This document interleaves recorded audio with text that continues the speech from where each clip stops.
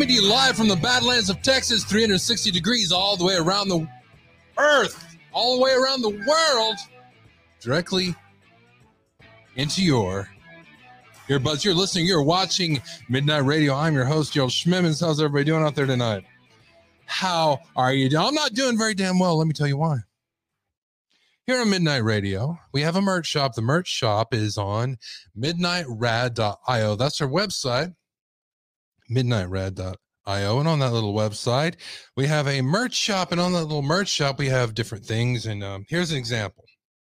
I'm a little bit neurotic if you haven't noticed. This is a Midnight Radio coffee mug. Has our fantastic logo on it right there, just like our cap. Should you get one or should you win one? Matter of fact, I will be giving away a cap today. You have to comment, not in the chat room, in the comment section of this video. Make a comment on the video, and we're going to give a cap out to one of you, Midnight Radio cap. Because last week we tried to give one away.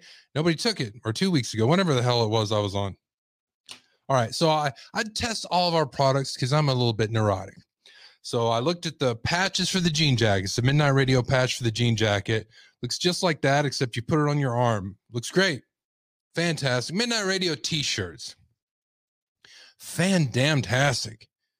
Coffee cups, I showed you that. Wine tumblers, I'm assuming there's no complaints on those. I don't know. Several people have ordered them. If you have any complaints, let me know. I'm not a drinker, so I didn't order those. But even though I'm a man, I ordered one of these. One of these cups. This was designed by a member of our community. I ordered it to see how it is. I'm holding it straight, but it's crooked. The damn logo on it's crooked.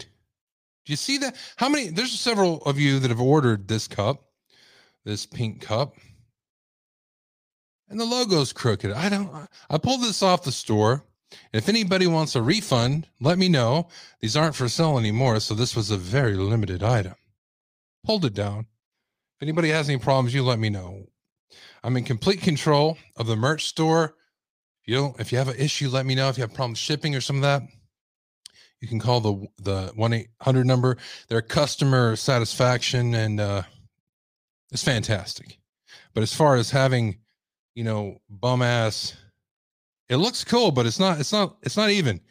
We might try to get that fixed, or we might just have that as a, something that came and went. Also, where the hell have I been? Well, as I told you many months ago when my ass got fired from my job, I didn't get fired. The whole company shut down, which isn't any better. I'm unemployed. I was working on getting employed. It didn't work. So here I am. I don't plan on going anywhere else. I'll let you know what the schedule will be when I know what the schedule will be. Let me go ahead and put, just in case you don't know it, there's rules. Just basically be respectful right there, and you know what show you're watching. You got a whole lot of stuff today. It is truly a Fruit Loop Friday. It's going to be very disturbing. Let me tell you that. I'll tell you what else is disturbing. What am I going to do for a job? We're working on issues right now we're having with the radio station. You can listen to it. Matter of fact, some of you are listening to me live right now on Midnight Radio. midnightrad.io. We're broadcasting live.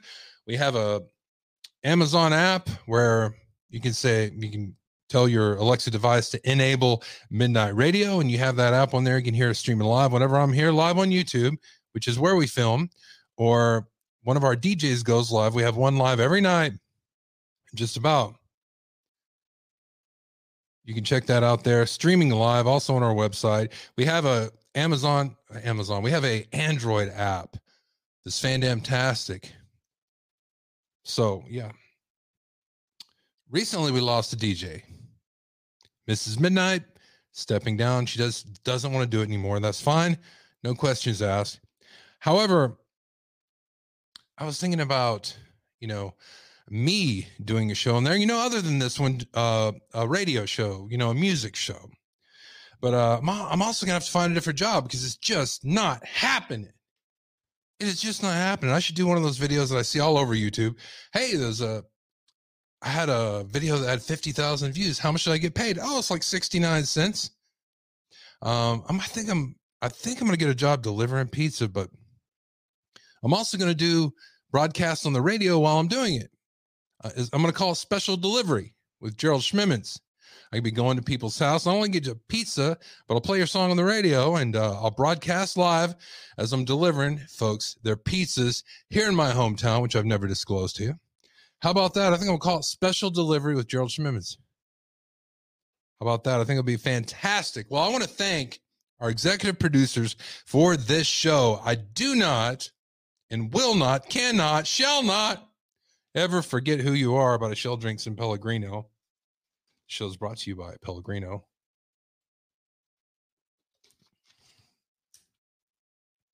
I'd like to thank our executive producers, Lady B Rockin', Annabelle Stealth, and Lady Lisa. Ladies, thank you very much for keeping the show going. That is one night I don't have to be delivering pizzas. Thank you very much. I appreciate it. Cracking jokes. I'll say I'll have hot pizzas, cold cases, probably on Saturday night on Midnight Radio. Midnight Radio special, everybody. All right, the first thing I want to talk about tonight, we're going to start out with the Idaho 4 case. I have some mainstream information. I also have some very damn disturbing wild-ass speculations and wild-ass theories that not me, it's not from me, it's from other people. But this is a show we take all your wild-ass speculations, wild-ass theories, old-ass theories, tame-ass theories, smelly-ass theories, sideways theories, all your theories. Matter of fact, there's a phone number up there, 325-261-0892. Don't tune out. This is some crazy, crazy stuff.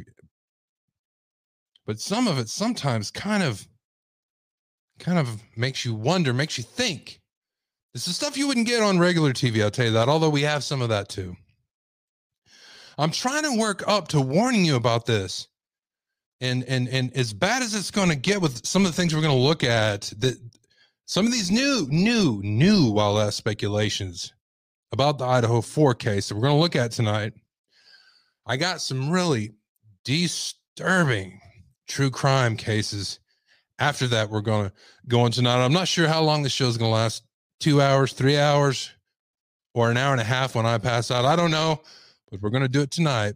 You and me on Midnight Radio. This show's a conversation with you. So if you haven't yet, please hit that subscribe button and hit the bell so you can join in the conversation, because that's what this is a conversation with you. All right, let's start this. All right, we're going to maneuver it here. It just always creeps up on you.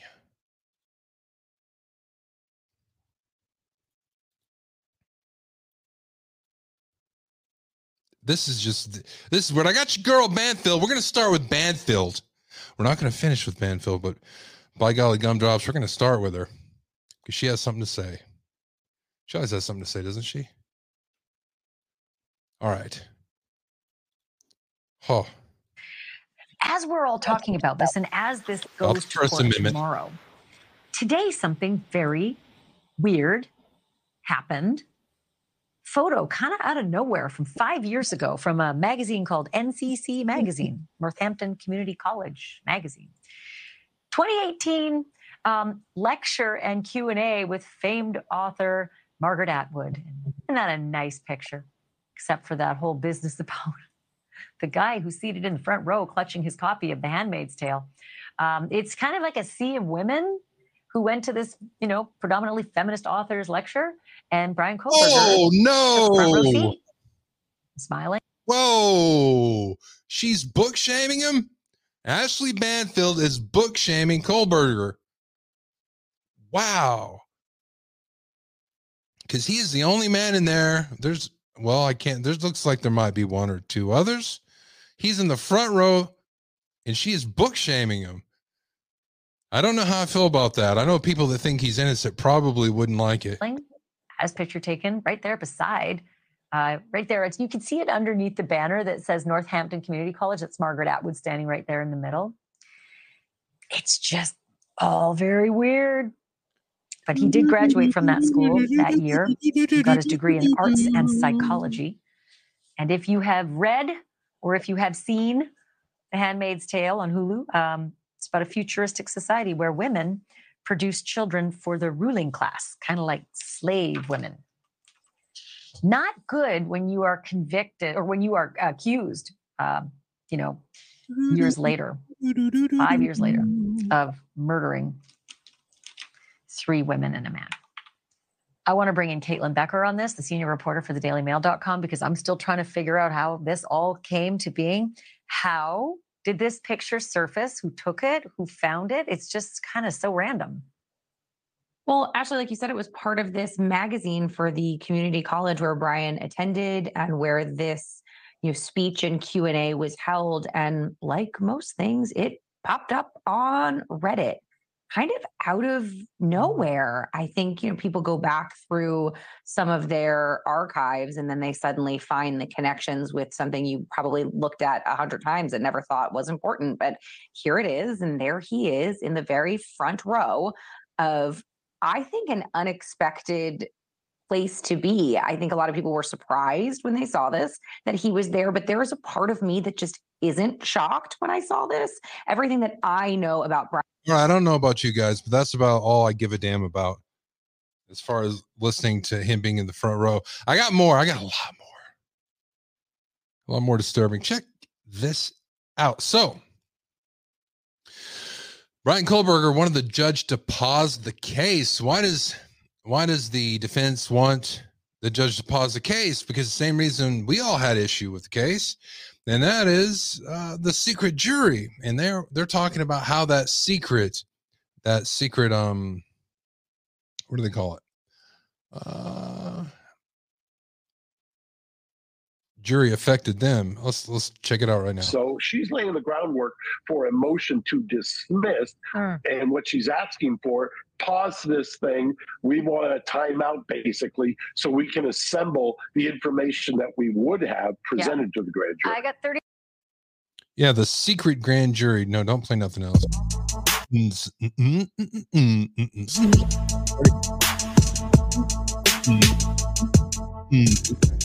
I'm sorry, couldn't help it. I like random dance parties, but not from News Nation. Request by lawyers for Nothing Burger, the suspect in the University of Idaho murders, to pause legal proceedings. Let's talk about that right now and what it entails. He was indicted by a secret grand jury.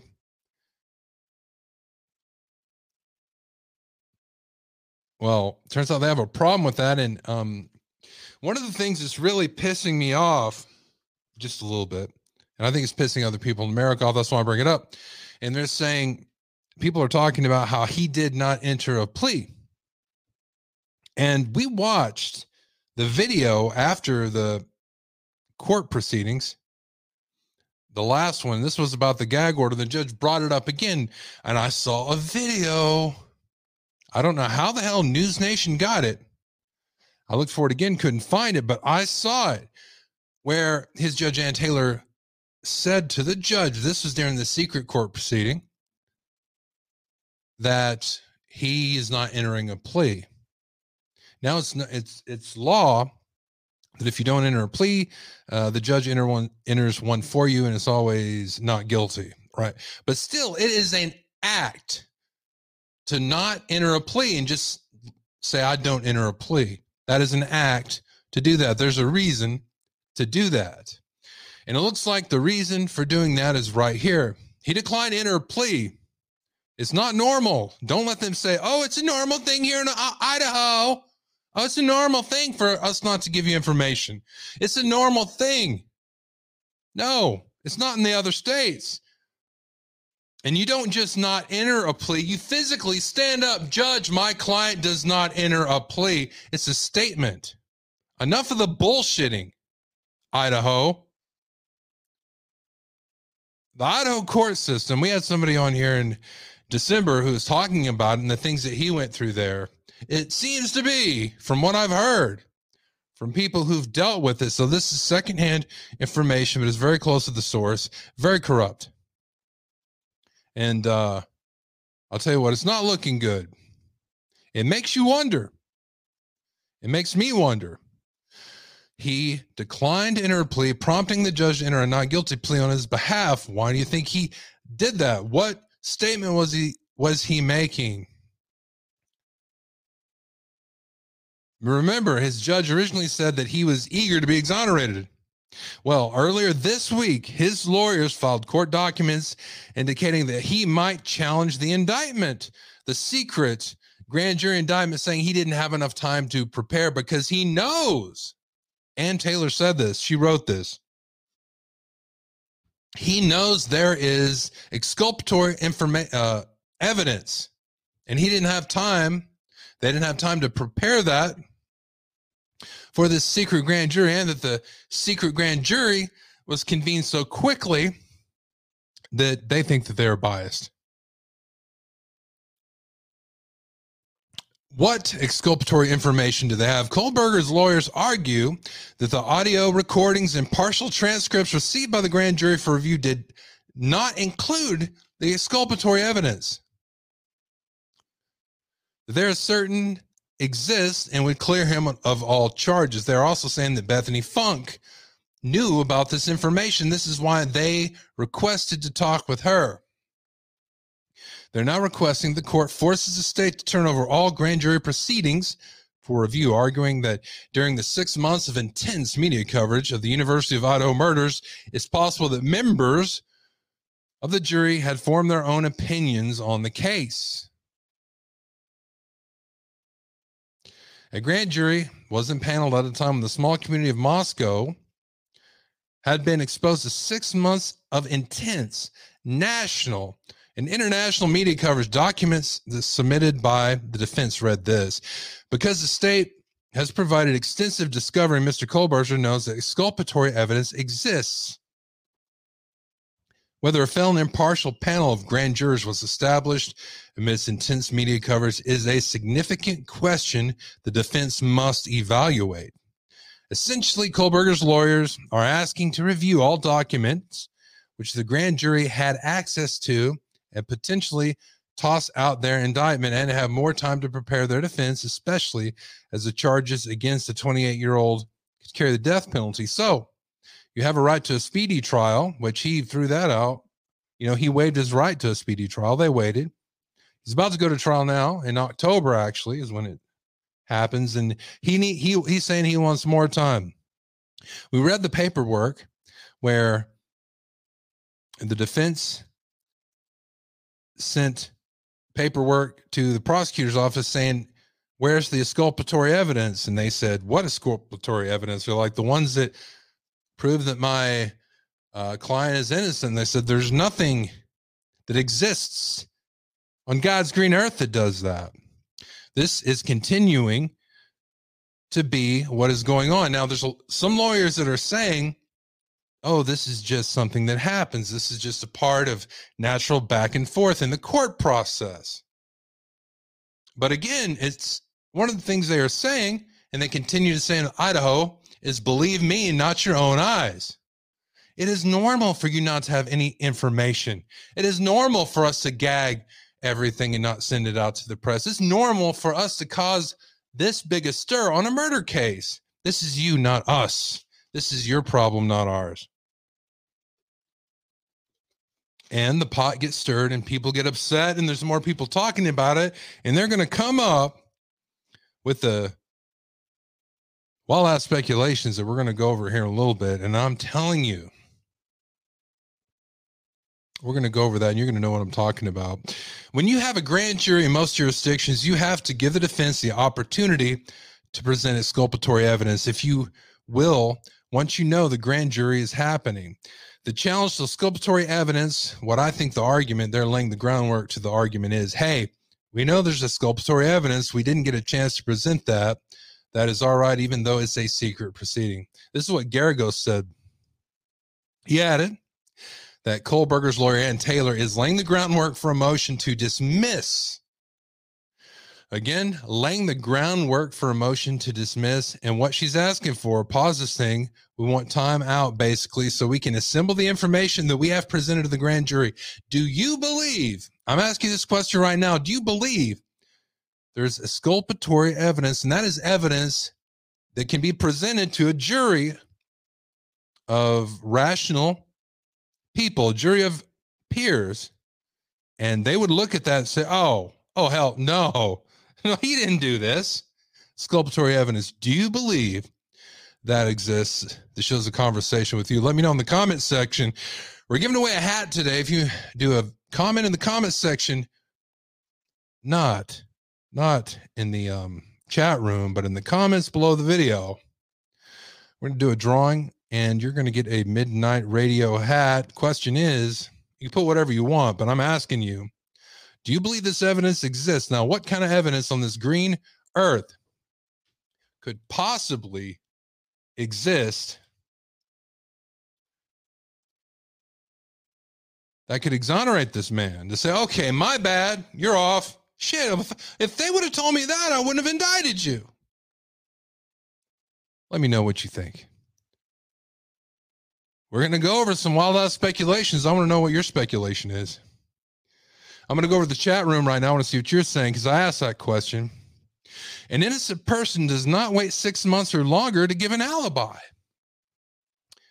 I agree with you, but here's the deal.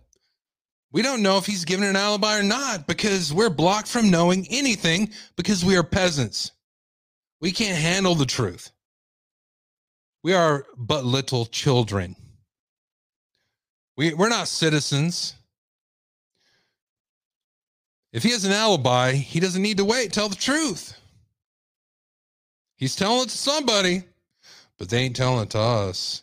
With the possible say this trial might not happen until next year or so. Truer words have never been spoken, at least not tonight.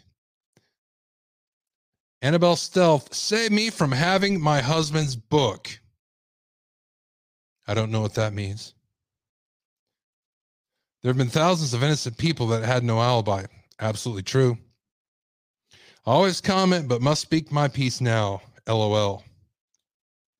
Fantastic.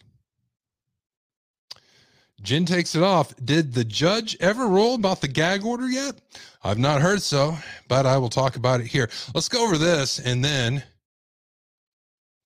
we're going to dive headfirst into some of the craziest stuff I've ever seen before regarding this case. But he demands videos and DNA evidence. He claims the state is withholding and could prove his innocence. Now, I thought to myself long and hard, what? As I was drinking from my Midnight Radio coffee cup. If you'd like to hit that subscribe button and join the conversation, and for God's sakes, please hit that like. Thank you very much. Brian Kohlberger says there's videos. He says DNA evidence that could prove his innocence. That's what his defense are saying.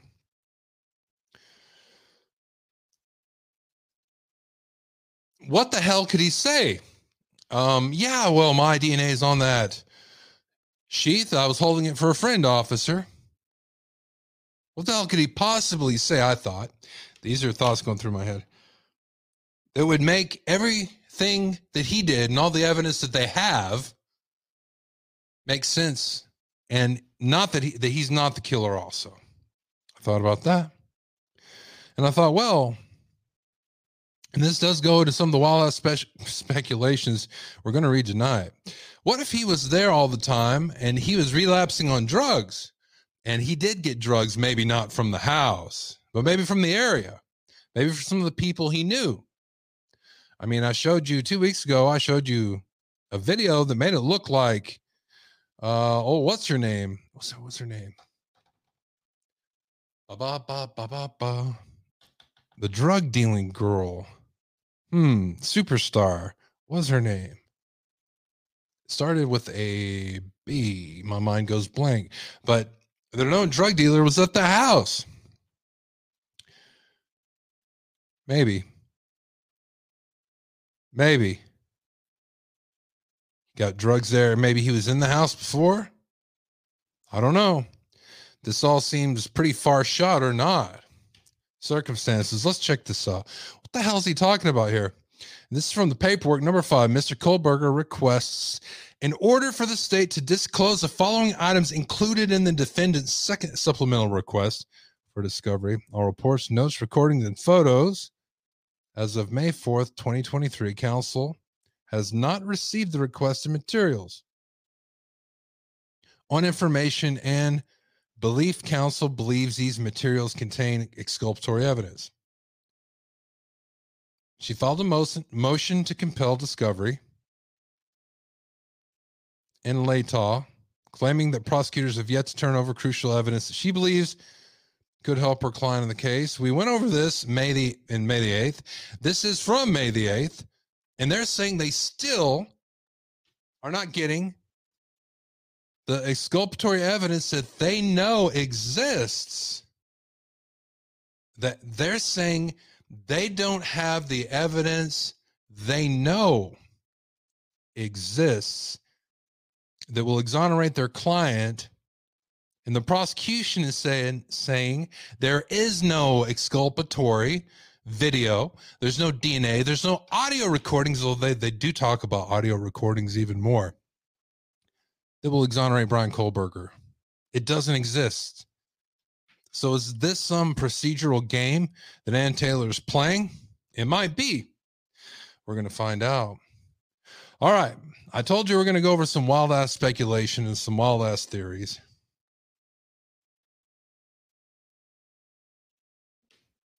Saying, you prove he's not being framed. That is Fritz von Doxend.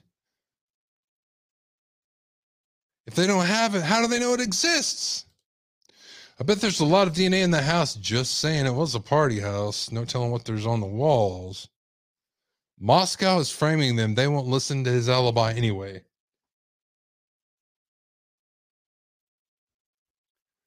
If he had given an alibi, why is he still locked up? Just because you have an alibi, how would that go? This is very interesting. If he had an alibi, why is he still locked up? Well, officer, I was there. I was buying drugs, but I didn't murder anybody.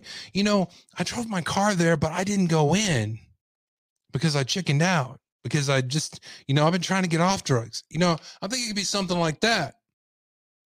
But again, it's just speculation, all that speculation on my case. Let's look at this wild ass stuff. Right now, we're about to head into it, folks. All right.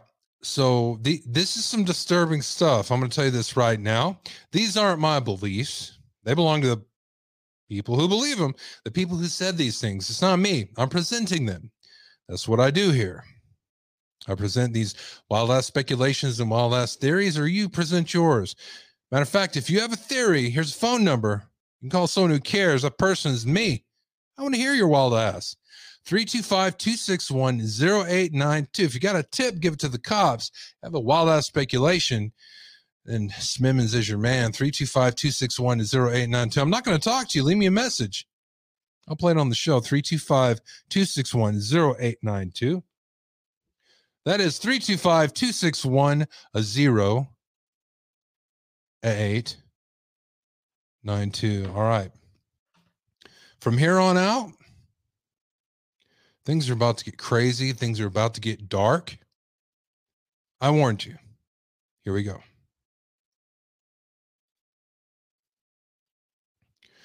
I am not joking. All right, let me pull this up. I'm about to go to crazy town. I gotta pull up. Hold on, let me pull up a file real quick.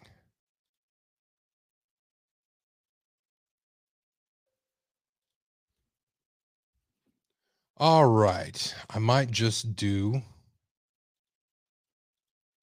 I swear everything's fine until you hit that live button. All right. First of all, I'll play this for you. So I want to know what you guys think about this.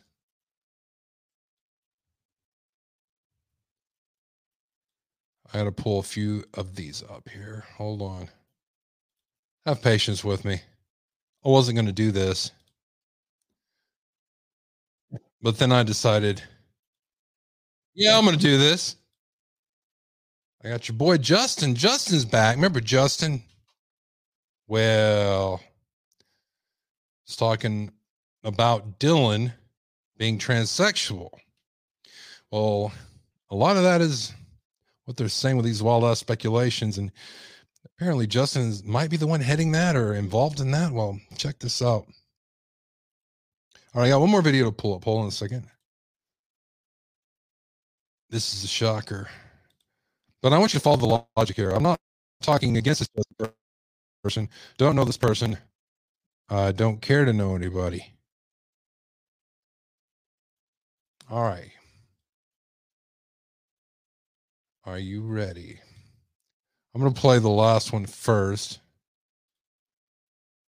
And the first shall be last. So say it. This is the latest thing that Justin is saying. And I want you to listen because it's short. So you have plenty of time to listen to it and apply logic. Here we go. Hey, everybody. It's Wednesday, June 14th, 11:11 p.m. Chicago time, as evidenced right here on my iPad. And this is a quick note to tell you that the DNA that was on the sheath does not belong to Bryan Kohberger, nor does it belong to his father. Did you hear that? Let's continue. And I quote, but does not exclude the father. Let me repeat myself. And I quote, but does not exclude the father.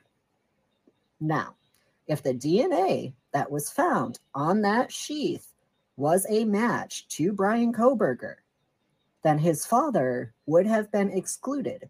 He would have been ruled out as a suspect. But that did not happen. Why didn't that happen? Because that DNA on that knife sheath does not belong to Bryan, nor does it belong to his father. It belongs to someone else entirely unrelated to them. That is what the prosecution is hiding.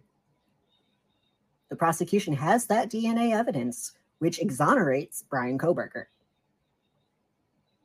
but does not exclude the father. This isn't Bryan's DNA. But does not exclude the father. It doesn't say it does exclude it. What the hell are you talking about? All right, next. Second one. And I'm playing it second.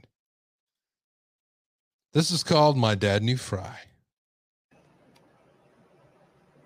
Hey guys, I want to give you some background information.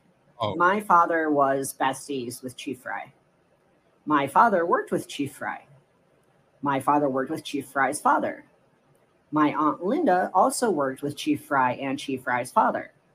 They all worked together at Merco Latino, which was a technology company before it went under and got bought out and renamed Marco Technologies. My Uncle Dave is a dentist and orthodontist. He knows the Funk family. My cousin Nikki is a cop for Rock Falls and Rockford PD. She knows Brent Kopacka. And I got assigned to Kyle Payne at Fort Benning as my CO. Furthermore, my cousin Randy from Southampton, PA, right next door to Albrightsville, PA, has his hands in the real estate money laundering cookie jar. He's been laundering money by purchasing and selling single-family residences, along with Fry and his cronies. Because Fry's got his hand in the same cookie jar. And my dad knew about it. My dad was investigating Fry when my dad died. I am in the middle of all of this crap for a fucking reason. All right, did you guys get that?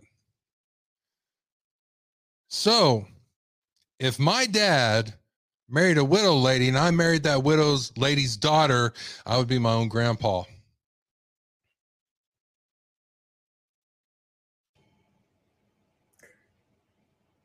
I need to show you guys something. I need to show you guys something.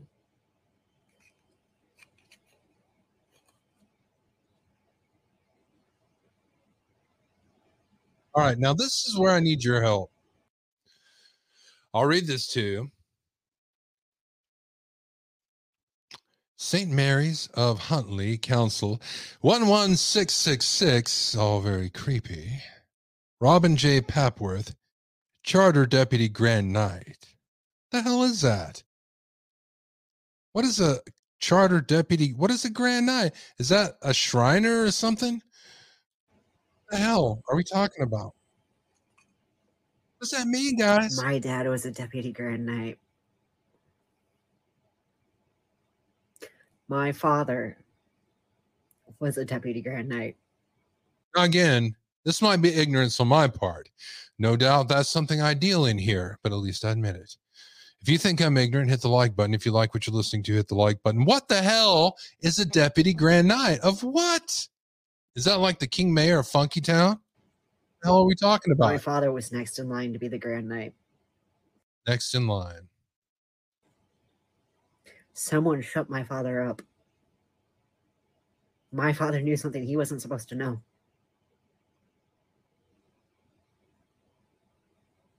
If you knew my father, you have some serious explaining to do.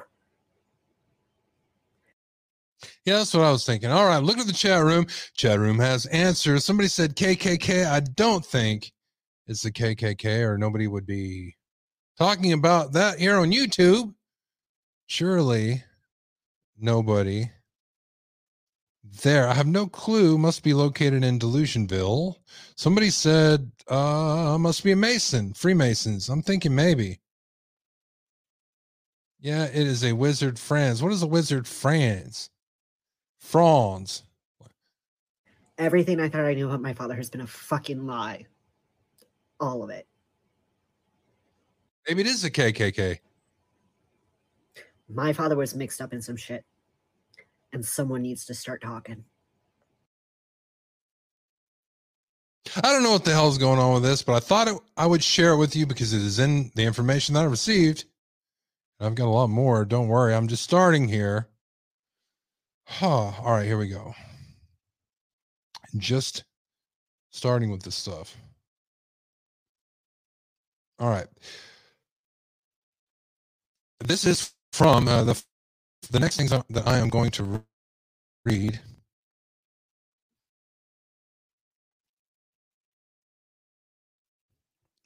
Is some of it includes Justin. Somebody asked who the hell this guy was. His name's Justin.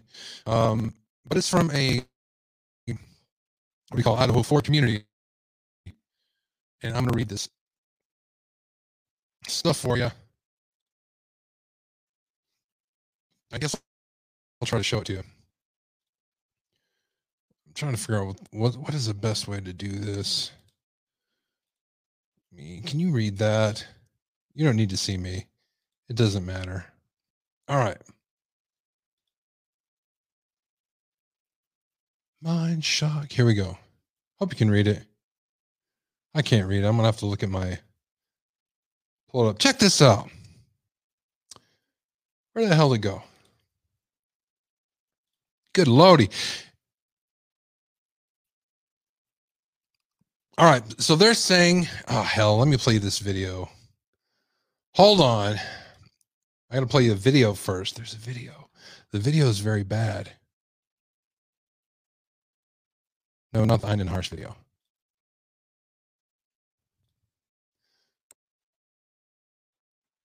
All right, I'm not going to play the audio with this. Oh, hell no. Oh, hell no.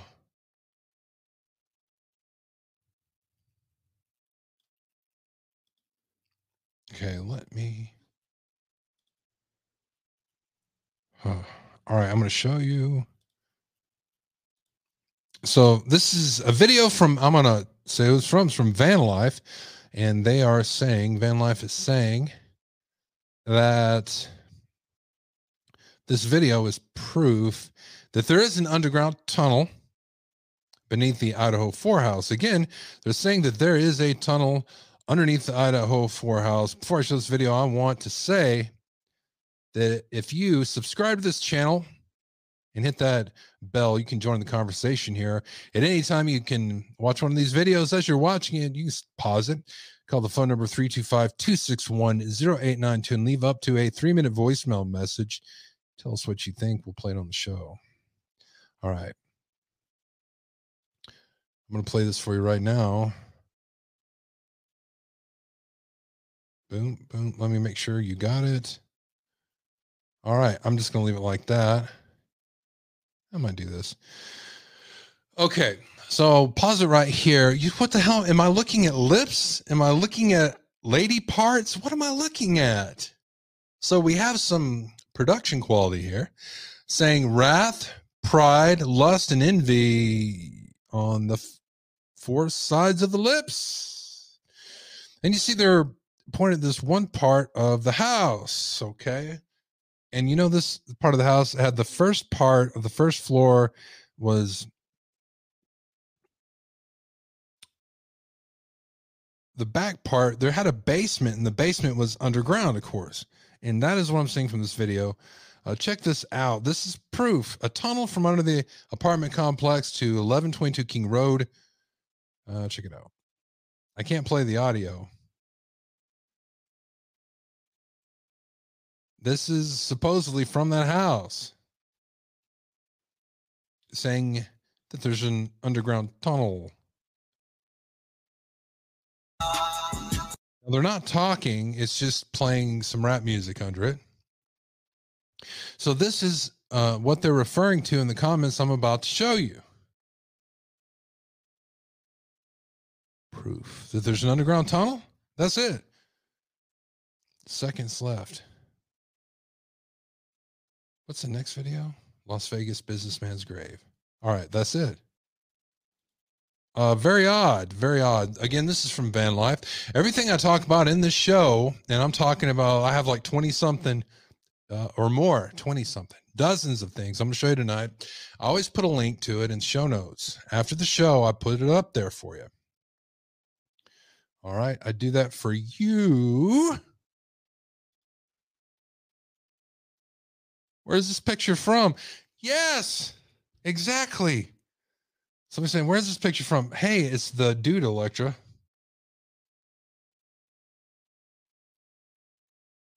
All right. Again, that's just a little background from some of the comments I'm about to show you right now. Here we go. I'm even going to put a link to the comments. All right. Here we go. First voice comment. If true, it could explain no blood outside of the home. Have you found out if there's a secret room inside 11122? All this adds up to why they want to pull it down before trial. Some people are saying they want to pull down the house before trial because there's a secret room, and the knowledge that that even exists would exonerate Kohlberger and point towards somebody else. There's a secret door downstairs. Next, I saw when I was in CJ's live. I've been in the house a long time before and have heard of tunnels before, but I've never seen them with my own eyes. Not sure what the secret door leads to as of yet, but it's clearly there.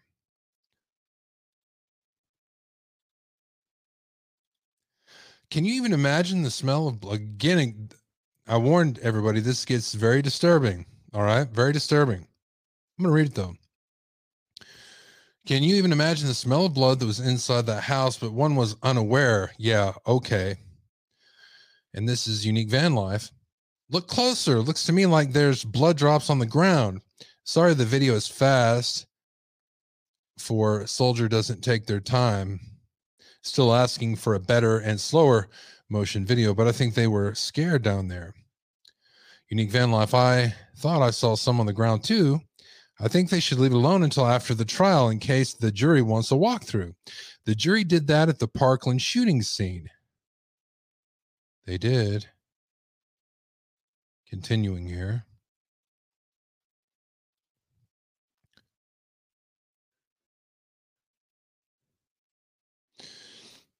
I think they should leave it alone until after the trial. The jury, in case the jury wants to walk through, the jury did that at the Parkland shooting scene. It's quite common. There we go.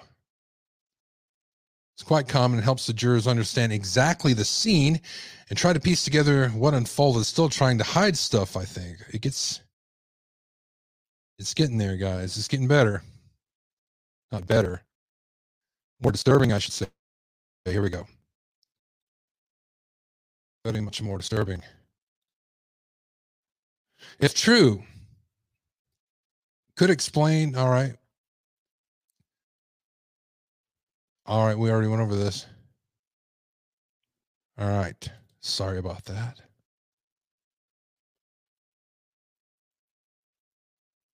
All right. Here we go. It's a reiteration.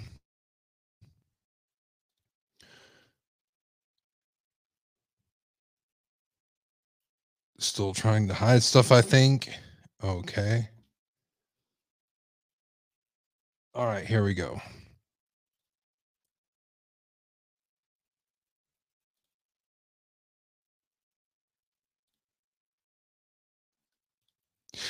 Does anyone know of or has heard of Brent being killed on 12/13, not the 15th? Yes, is in being. I heard it was happening when Brian and his dad were leaving.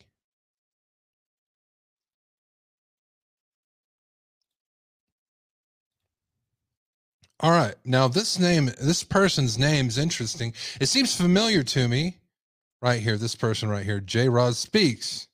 I think this is a YouTuber. I'm not sure. You might know. The car was a 2017 Honda Sonata. The two people in that car were EB and SC Jr., which I've been saying since December, but no one will listen to me. Brent is alive and well. If you look hard enough, you will find out where he is. He left a clue before he fled for safety. Okay. Put a pin in that. Put a big old pin. The weird science is about the trans piece of this that everyone continues to ignore, pretend, and deny is not there and does not exist, but jokes are on them. Quite a few people in this mess are trans, and it has everything to do with all of this. Why do you think no one knows the truth about Hannah? Hannah's own biological sister has not been.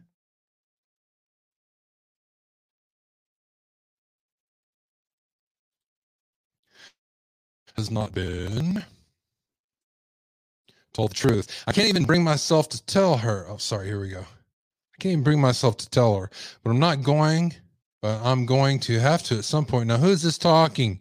You're about to see the man you just heard from. Ethan and Xana were not lovers. They were best friends and soulmates, but they never actually dated each other. Ethan was dating Hudson up until Hudson was murdered. The Republican card is Hannah. The hell does that mean? Let's see if we can find out. Find out who is saying these things.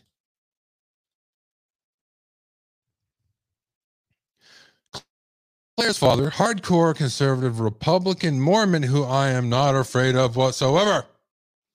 Leo's destroyed the original flash drive that Bethany had given them when she turns state's witness and got put into WITSEC. But jokes are on them because I know who has a second flash drive, and that is well, shut the hell up about it then. And that it is keeping, and who's keeping it safekeeping? We have the receipts which prove the original drive was destroyed. What the hell are we talking about a drive now? The Republican National Convention. What the hell? We just went to Funky Town at y'all. Who the hell's talking? Is this Justin? Is that you, Justin? Damn it, is that you? The truth about people being hidden in plain sight in Moscow will see the light of day. There are people alive and well in Moscow who are not supposed to be. People have already tried to blackmail me into silence, and I played their game for a hot minute. Now I refuse to be silent, damn it. I will not shut up until the truth sees the light of day. I am tired of YouTubers lying and gaslighting literally everyone in.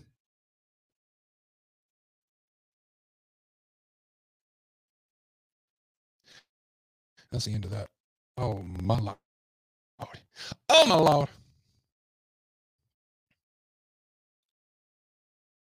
My Lord, order to hide truth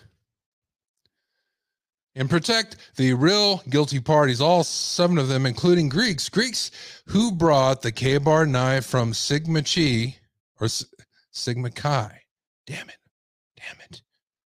to the 1122 King residence. There are 2 Sigmas who are guilty of this crime.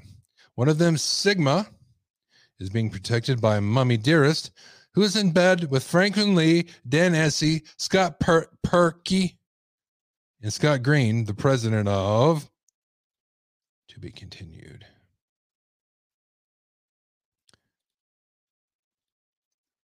The UI. Again, why am I reading this? I'm putting a pin in it. We're going to look at it come to trial, and maybe somebody, when all this evidence come out, you stop listening to these assholes. All right, what happens? What happens? There was evidence.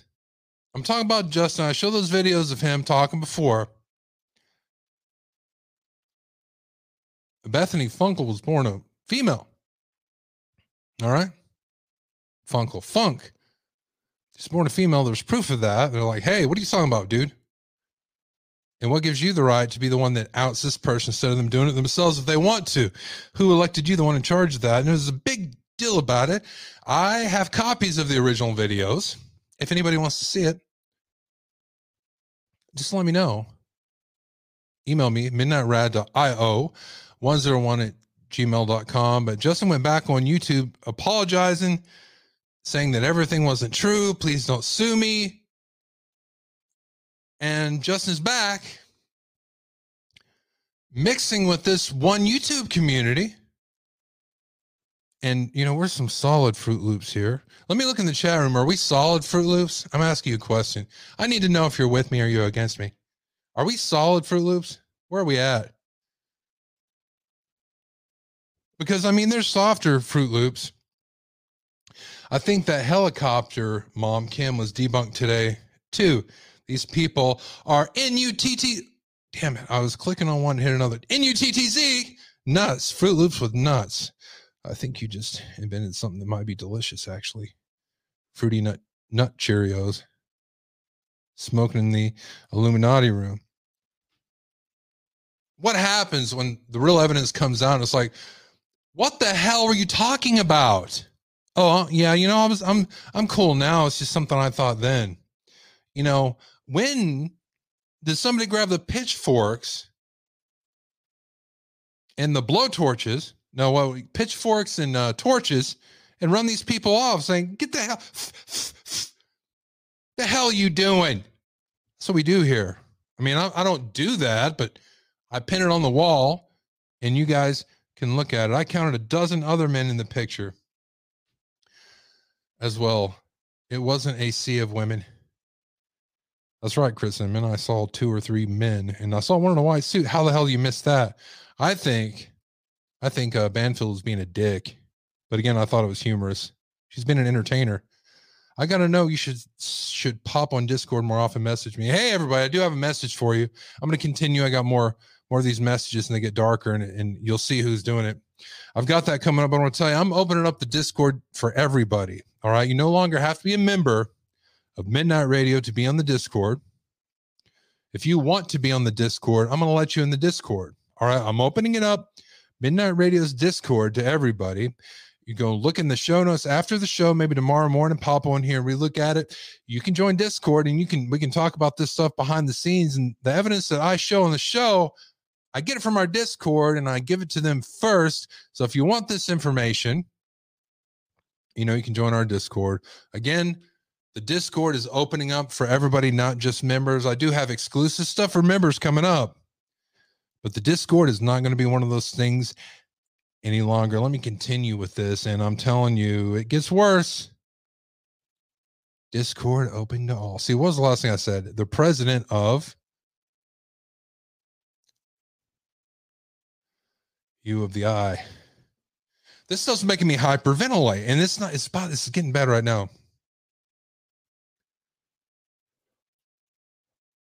All right. the president of the University of Idaho, right here. There are people hiding out in the middle of the Californian desert who are not supposed to be hiding out there. There is much to discern there. Travel is due to the very certain fact this trial will not be held in the state of Idaho.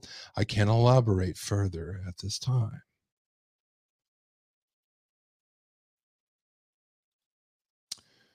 I don't know about you guys. I personally have a problem with people making themselves of importance. Guys, I'm not important. Like I said, this show is not about Gerald Smimmons.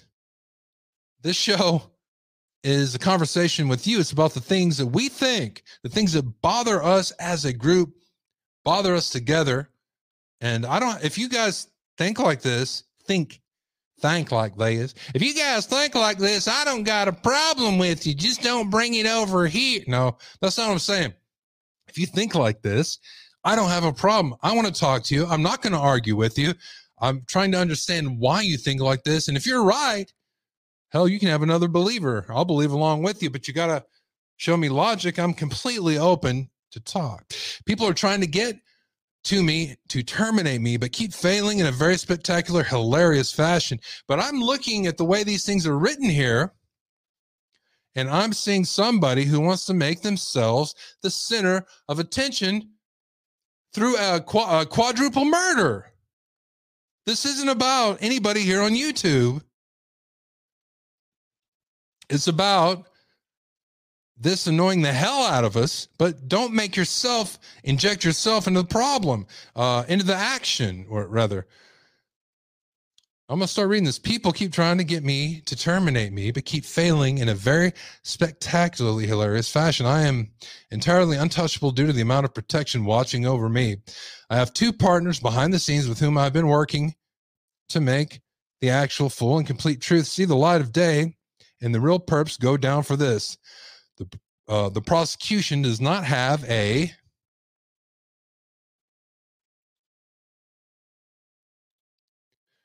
and there's a fact this could be true. You know, I've been involved in situations and seen things, done investigations. Check out my documentaries on my video section. I research shit. I do videos. I'm a video maker on YouTube. That's what I'm talking about.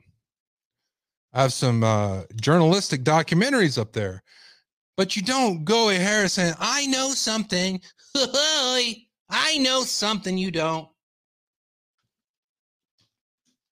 That is not what you do as someone who actually knows something. They know, and Taylor knows, they do not have a case. The motion to dismiss is already written. The DNA the prosecution has and are withholding does not belong to Brian. If the DNA the prosecution has belonging to Brian, they would have had to hand it over by now, which they did. When did they do that? Today? Yesterday? 2 days ago. They're like, yes, it is Brian's. It is against court rules to keep DNA belonging to the defendant from the defendant. The only time the prosecution can withhold DNA evidence is when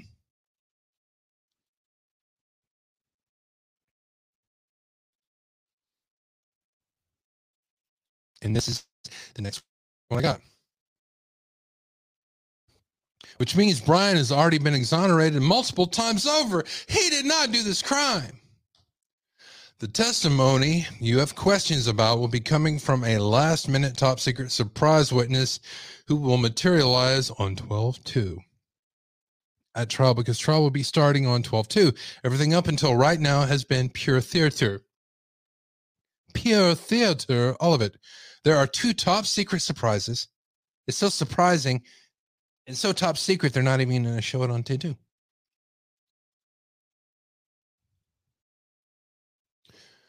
Witnesses no one knows about. Their names have been redacted from all court documents. This has always been one giant chess game between the prosecution and the defense, except the defense has been 3 moves ahead the entire time and are about to come out on top as the victors. There is no victors to this. There's 4 dead kids. If Brian does not get convicted, I think he's a dead man walking. He can't win, even if he's innocent. Even if they find him innocent, that's my opinion, and unfortunately, that's what I think. All right. Brent worked all night IT for University of Idaho until it went down at about 6:30 a.m.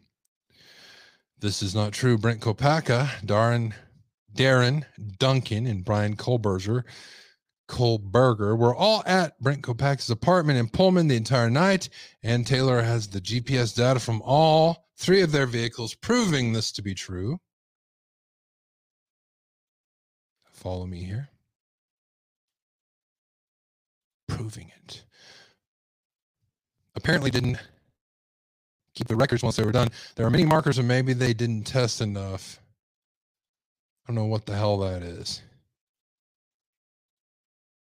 All right. Now check this out. There's a bunch of different things like this showing what are the, and I think that this was put up here to prove that this was some trans involvement in the story. So again, I'm going to put the different ones up here, and I think they're just a bunch of friends messing around. And I actually thought it was kind of funny, but crack cocaine behind the dumpster, behind the Rally's dumpster. Right. So that proves Bethany was selling drugs. Right. Or how about this? This is one of my favorites. Bethany Funk pays Anna Kernodle for butt implants.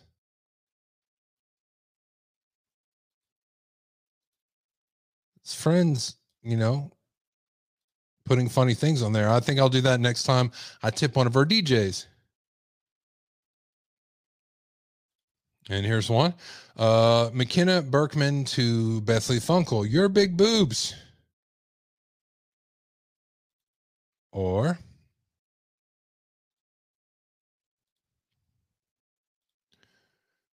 Claire paid Bethany Funk for big peen. Oh my.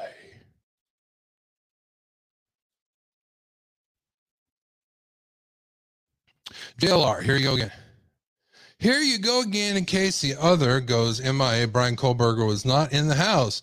Brian was working as an informant for the task force to bust the drug ring that Brent Kopacka, Demetrius R., Emma, that was her name, Emma B. Damn it. Emma B. Emma B, everybody. Hello, Emma. How you doing? Emma B, everybody say hello. I delivered her pizza earlier today. Got a picture of her. There you go.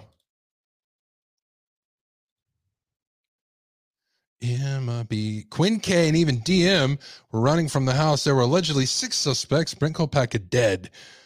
INX Sill, teen guy. He posted on SM and is a killer, allegedly a con or two. Let's see what's next. Clip this off there. I don't know. That's what I got. And, oh yeah, that's right. Happy birthday. This is by J.W. Papsworth - Rodriguez. Did you know that what the hell is this? Did you know that Albert Einstein told Doug Wilson's family, F you during World War II? Albert was offered a job at Christ Church in Oxford, England, during the time when Nazi Germany was rising to power. He essentially laughed in their faces, told them to get lost, and decided to put in the USA. In a speech Einstein gave on racism in America and at Princeton University, said, I do not intend to be quiet about it. Join me while I count down the top 40 hits here with Casey Kasem on the top 40 countdown. And I got 2 more. Please follow me.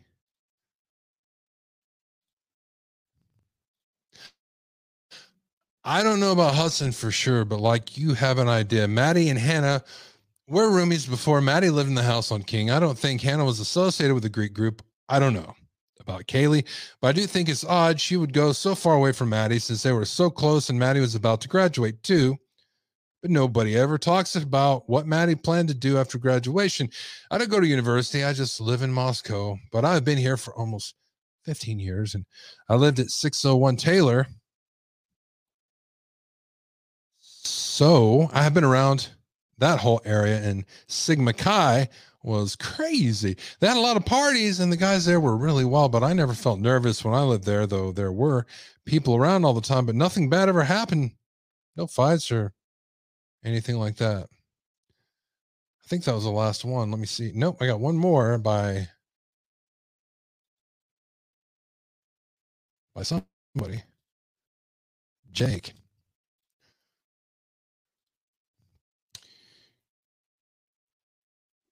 Kaylee Gonsalves joined Extreme in 2022 as an intern on the U.S. commercial team. As someone new to the IT technology world, Kaylee approached the role with an insatiable eagerness to learn, tenacity to always ask for more responsibility, and so much potential with an incredibly bright future. Our thoughts are with Kaylee's family. From everyone at Extreme, please help contribute what you can through the GoFundMe that will go directly to Kaylee's family. All right. That was a part of what I was sent.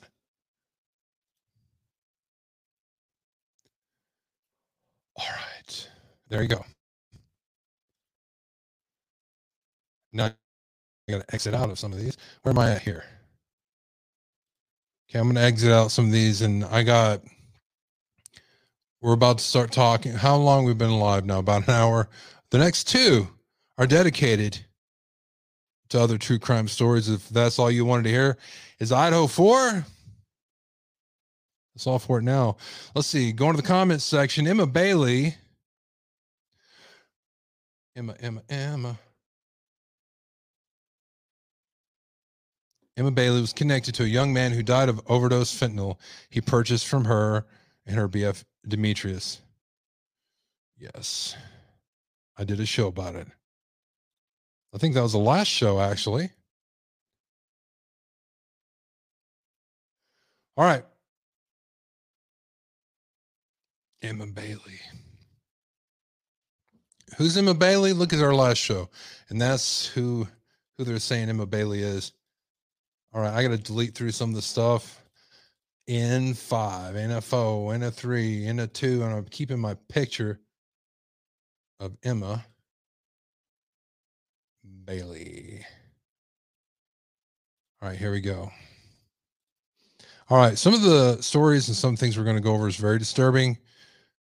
Give you damn nightmares, disturbing. This is what's really going on right now. I'll tell you what, I'm disturbed. All the towns beside me in Texas are getting blown away by tornadoes. I'm under a tornado watch now, and every other day there's tornadoes wiping out these little towns beside me. So at any time, it could be the end of my life. I've delivered my last pizza. You never know. All right, let me share some of this with you.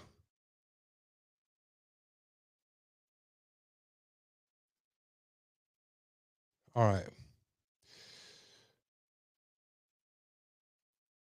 This is in Idaho. Also, it's a different story, but it just happened in Idaho, and I thought it is very, very, very odd. Idaho man breaks into neighbor's home, kills 4 tonight. A 31-year-old man. He appeared in court Tuesday morning and was charged with the murders of 4 of his neighbors. This is from June 20th. Major John Kalar, sounds like a damn Klingon, was also charged with 1 count of burglary. They like to do that in Idaho. He was not given bond. The Shoshone County Coroner's Office identified the victim as Kenneth Guard P, 65, Kennegard P, 41, Devin Smith, and Aiken Smith, 16. Devin Smith was 18. The manner and cause of death was homicide by gunshot, the Idaho State Police said. Investigators believe the incident happened after a dispute between neighbors occurred, but provided no information about the dispute. The Shoshone County Sheriff Office responded to the multi-home building at 7:30 p.m. Sunday and found the 4 victims were dead. This is a tragic situation that will affect the Kellogg community. Detectives continue to establish a timeline and what led to the shooting. That's what the Lieutenant Berger said. As this case will go through the judicial process, we are ensuring every angle is covered with a thorough investigation. Earlier, Mountain Valley of Cascadia, a nursing home and rehabilitation center just steps away from the house, steps away from the scene, said that one of the victims was an employee there. On her Facebook page, Kindergarten identified herself as a cook at the facility. All right. There's that. Continuing on. All right. This next story is very disturbing to me. And this is a woman. Did you guys hear about this? She said that she comes up to this neighborhood and sees a little 4-year-old on his bicycle, starts touching on the little boy and says that she's a CPS worker. Where's your parents? Starts asking him questions. This is cuckoo. I got the video footage right here. Tell me what you think. A woman accused of trying to lure a little boy while impersonating a child protective services worker is behind bars. The whole thing caught on camera. I'm Anjanette Levy, and thanks for joining us here on Law and Crime. 44-year-old Lisa Nicrelli spent the night in jail after... I just want to play the video for you. And then after I play what actually happened, I'm going to tell you what she said, what she had to say for her damn self. Saturday afternoon, walking up to a little boy who was sitting on his bike. You can see Nicrelli stop and look around. Then she starts talking to the boy. It's difficult to make out exactly what is being said between the two. Nicrelli puts her hand on the boy's back and rubs his back as she talks with him. More than a minute into the interaction, she runs her hands through the boy's hair. At one point in the video, the boy appears to say something about his mom and walks toward the house. Nicrelli stands staring at that house until the boy comes outside. What's your name? Tell her. I'm from CPS.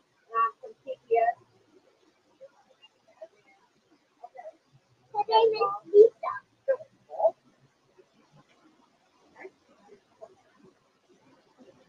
My name is Lisa. Eventually, Nicrelli walks into the home. A handwritten statement by Nicrelli said, "I had been drinking since I woke up that morning." All right. So this lady, Lisa Nicrelli, how old are you? I don't know. I want to know how old she is. But she said, I'd been drinking since I woke up that morning. I walked to Kroger to get more beer. On the walk home, I saw a young child that I felt wasn't being supervised. He's right out there on the front of his house in a bike. So in an attempt to scare the parents, I pretended to be from CPS. This is nuts. This is nuck and futz. Guys, I'm playing this to you because I want you to know, watch your children. Things are not safe out there. But I'll tell you what, there's things not safe in the home. I told you this before, and we're going to go through it tonight. And we're talking about murder-suicides are up like crazy. We'll talk about that coming up after this. Morning. I walked to get more beer. On the walk home, I saw a young child. They let her into the house that I felt wasn't being supervised. So in an attempt to scare the parents, I pretended to be from CPS. The 4-year-old boy's father gave a statement to police in which he said Nicrelli made his son uncomfortable, so he asked to get his mom. The father told police Nicrelli claimed she was checking the home as part of a CPS call. Police took Nicrelli into custody on... Who the hell does something like that for kicks? Creepy. All right, people are still talking about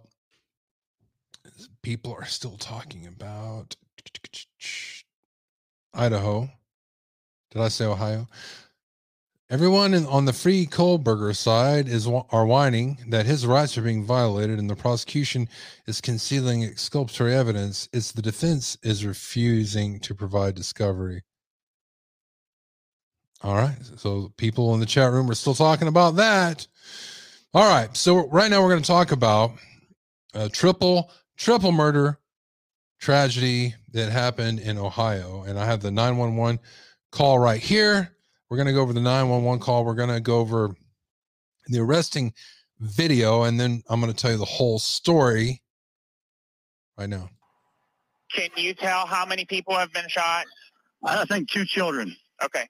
All right. I need. What was I seen? There's a girl running down the street saying that her stepfather is killing everyone in her family. And what did the female say to you? And she says that her stepfather is killing everybody in her house. I did. I'm on the phone with them right now.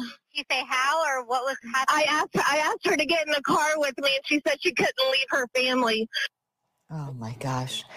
32-year-old Chad Dorman admitted to the slayings and will be in court next week for his preliminary hearing. Prosecutors say that Dorman planned out the execution-style murders of his 3, 4, and 7-year-old sons. All right. We're going to go into the actual video of him being arrested right now. And we're going to go over the full story of what he did. And you heard the 911 call. You heard that the daughter, the stepdaughter in this case, was saying that her family is being murdered by her father. So this is what the police officers responding to the scene knew. And I want to tell you right now, you'll see how they act towards him. And that is why. Where's he at? The shooter's on the porch. Get him right here. You got him on the porch. We've asked, that's the last place we've been told. You show me your hands now! Stand up and walk towards us! Stand up now! Walk towards us! Stand up with your hands up! We got a visual in the mail. Not showing his hands, not following commands. Stand up now! I'm not showing hands, so we're following commands. His name is Chad Dorman. Chad Dorman. I know, but we can't. People need first aid, and he's not complying. You know he's a shooter. Shoot him. We gotta find cover first. We ain't no good if we ain't safe ourselves.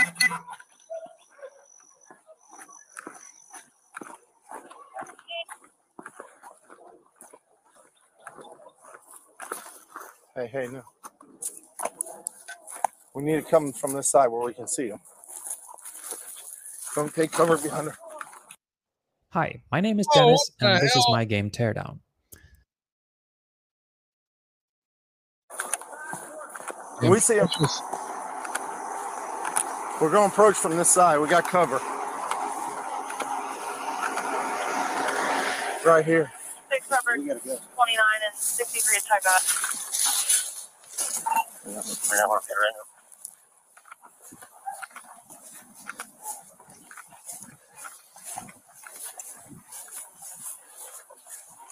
Show us your fucking hands now! Stand up! Stand up! Stand up! Stand up now! Stand up! Stand the fuck up!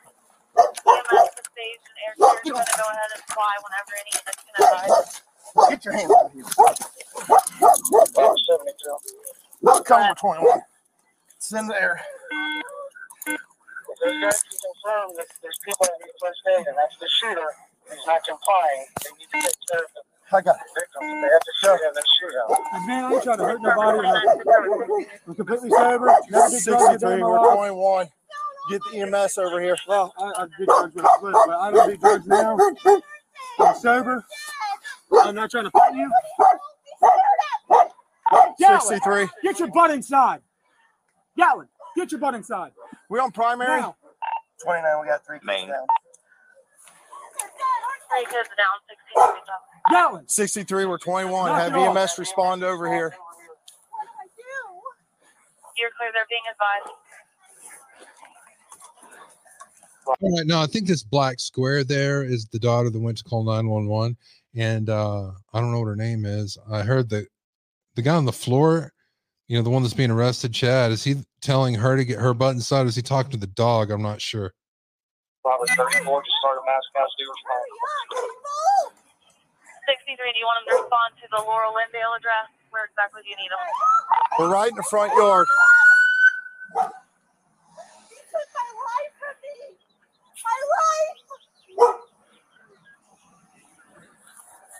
What are you doing, man? Hey, pretty copy all this. Can I roll over? I ain't gonna hurt you. I ain't gonna hurt nobody. You got anything on you? No, I ain't got nothing, man. Phone, that's it. I ain't mad. I ain't nothing. Just make sure that dog don't come out. I don't think he'll bite you. Just don't reach for him and try to grab him and pet him. All right. He won't bite you. What's going on, man? Nothing. Can I stand up? It's kind of uncomfortable. I'm going to get I ain't you gonna here do nothing. I ain't running away. You can do whatever you want.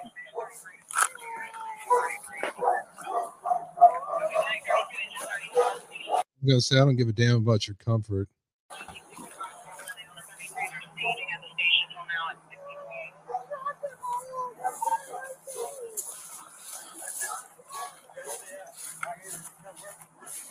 Here. You the only one else inside the house? What? You the only one else inside the house? Yeah. Sit down right here. My daughter, she ran over to the fire department. Sit down. It's my stepdaughter. Put him in the cage. This is Will.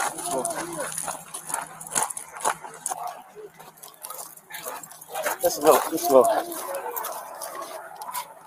They're all being advised they've selected 2 additional medics. There's also aircraft flying, but they need an LV, the medic coming together.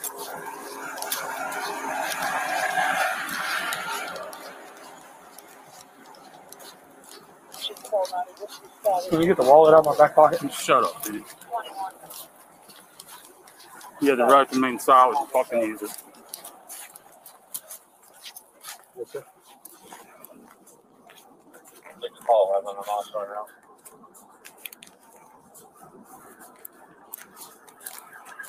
I'm almost there.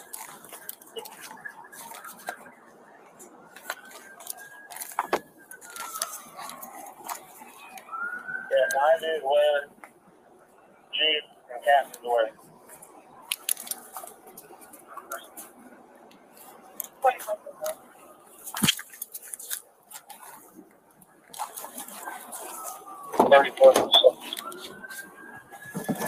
Hold on. The firehouse is advising them that the male shot the entire family. 29-37. You're clear.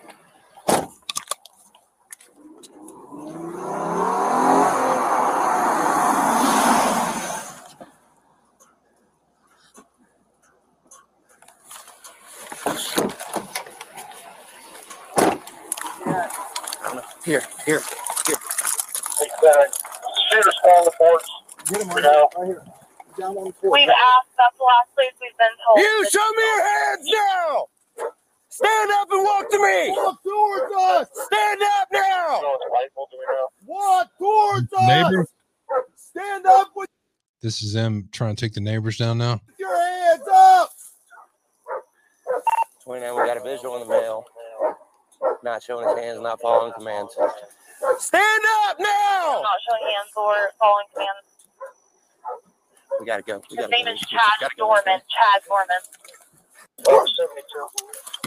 This is them playing it again, I think. The message stays in air. This is the other Stand one. up! Stand up now! Ooh, this is the other one. Stand up! Stand up! EMS is staged in air carrier is going to go ahead and fly whenever any units can advise. Get your hands out here. 21. Yeah, this is cop number 2's body cam. In the air. All right, there it is, guys. Very disturbing. Let's talk about the story right now. So, 3 young boys were shot, killed in Claremont County.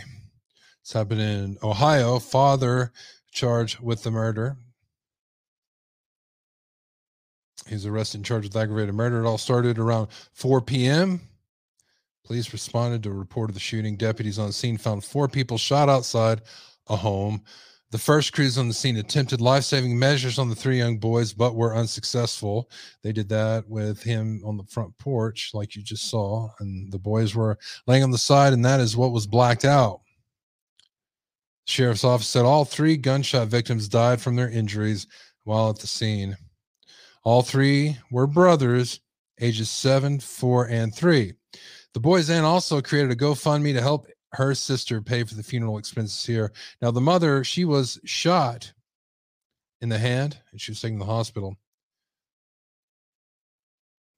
She was taken to the University of Cincinnati Medical Center for treatment.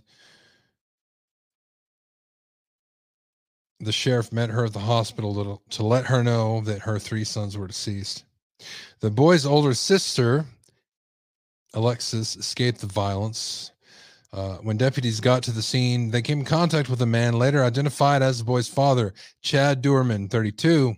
Sitting on a step outside the residence, Doerman was taken into custody at the scene and brought to the Claremont County Sheriff's Office to be interviewed by detectives. Later that night, Doerman was charged with 3 counts of aggravated murder, all unclassified felonies. He was transported to Claremont County Jail. Doerman appeared in court Friday wearing a bulletproof vest and flanked by about half a dozen deputies. Doerman's defense asked for only a $75,000 bond, saying he had a job, co-signers, and that he was married. Although it appears the woman he is married to is the victim in the crime. Prosecutors asked for a $20 million bond, the highest bond that ever asked a judge for in Claremont County. Judge granted the request. David Gass, the chief prosecutor in Claremont County, spoke during the hearing. This is what he said. The trauma that this man has inflicted on his family, community, and law enforcement, first responders, and all the rest of us is unspeakable. There's been a full admission in this case. The case is still new. We're still discovering facts, but the evil horror of what we know is impossible to process. In an act of incomprehensible cruelty, the father that stands before you lined his 3 young boys and executed them in his own home with a rifle. In an act of desperation, the mother at some point grabbed the gun the father was wielding in an attempt to protect them.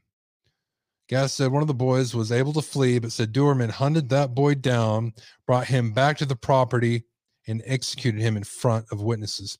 One of the most monstrous, craven, cowardly acts that will ever be our misfortune of seeing, Gass said. Gass also said in court that Doerman planned out the events. I've been a lawyer for 35 years. This is by far the most sickening, horrifying crime I have seen. I can only imagine the terror these little boys must have felt and experienced. Claremont County prosecutor said this following the hearing. He said that the mother witnessed everything. The mother saw this. You can imagine the immense trauma and terror she experienced, and what we will do, and we will do the utmost that this defendant never sees the light of day again. He said his office is reviewing all possible charges. Emergency dispatch calls describe the terrifying moments the shots ring out. The Claremont County Communication Center received an initial 911 call from a woman who was screaming that her babies had been shot. A second 911 call was made to the communication center from a passerby who reported that a female juvenile was seen running down the road stating that her father was killing everyone. It's just a bad situation. Nothing like that ever happens in this area. Just a quiet country, really nice area. So to hear this is terrible, neighbor Dan Thomas said. We're about to hear from Dan. I'm shocked, to be honest with you. We moved here 6 years ago. The place is great, and New Richmond's coming up. You just hate to see anything like this anywhere. Thomas said the first person to approach him was the sheriff, who asked him if he had heard anything happening. I was sitting in the garage, and all of a sudden I hear boom, boom, and like 5 more. And I was like, that's 7 shots. Another neighbor lives nearby said, I'm shaking. It was a lot. It was bad. All right. We have interviews with neighbors right now. It was an asshole. Richard Kincannon tells me Chad Doerman had a temper. He told me he witnessed him often treating his wife and kids poorly. You felt like he was just angry, generally speaking. He was every day. Heard him. There wasn't a day he didn't yell at his wife and kids out there. What would he yell? All kinds of shit. He was just angry, yelling at her all the time, treating her like. Police arrested Doerman Thursday after he allegedly shot his wife in the hand, then systematically killed each of his young sons. Their dead bodies laid in the yard. So when you look at that house now, what do you see? You honestly want to know?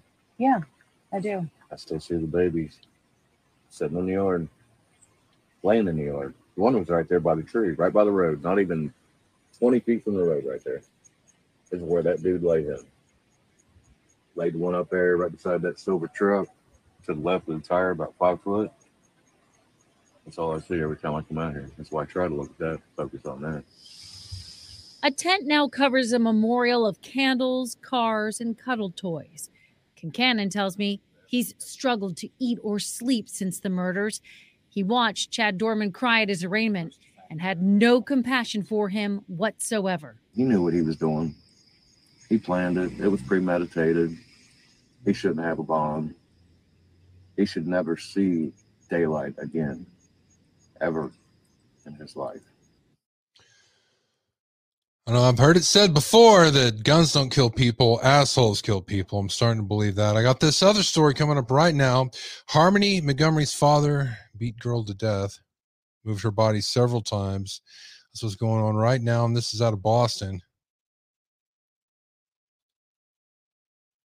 Court filings show Adam Montgomery beat his daughter Harmony, moved her body to several locations, and then used a rented U-Haul to dispose of it.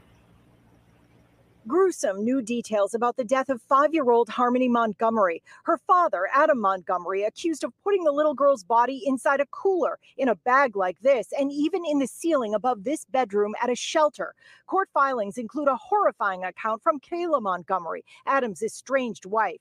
She says in 2019, Adam hit Harmony repeatedly in the face and head with a closed fist over several minutes because the little girl was having bathroom accidents in the car they were living in.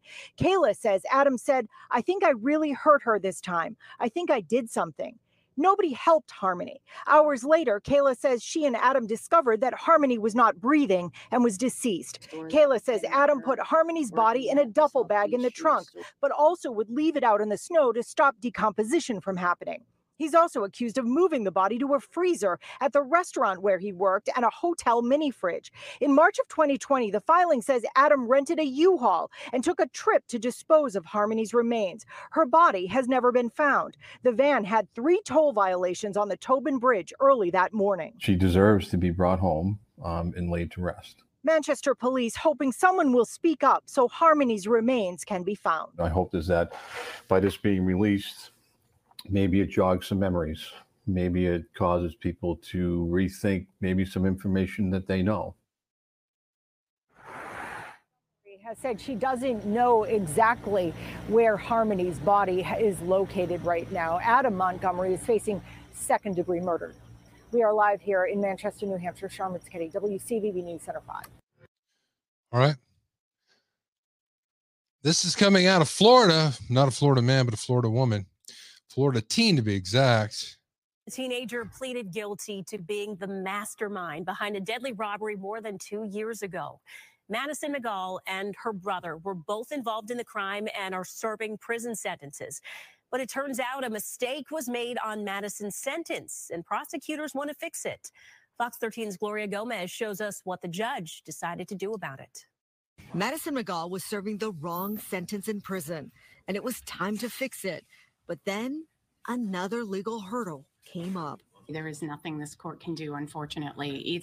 Turns out McGall had filed an appeal on her sentence, and because it was still pending, the judge's hands are tied. It is currently still pending an appeal. I have been told that the defendant is going to voluntarily dismiss that appeal. But Madison was just 15 years old when she was arrested and charged with plotting an armed robbery with her brother, Henry McGall, that ended in murder. Prosecutors say Madison plotted the whole thing. She had the wherewithal at 15 years old to set up a robbery that ended in the shooting death of Jesse Silver.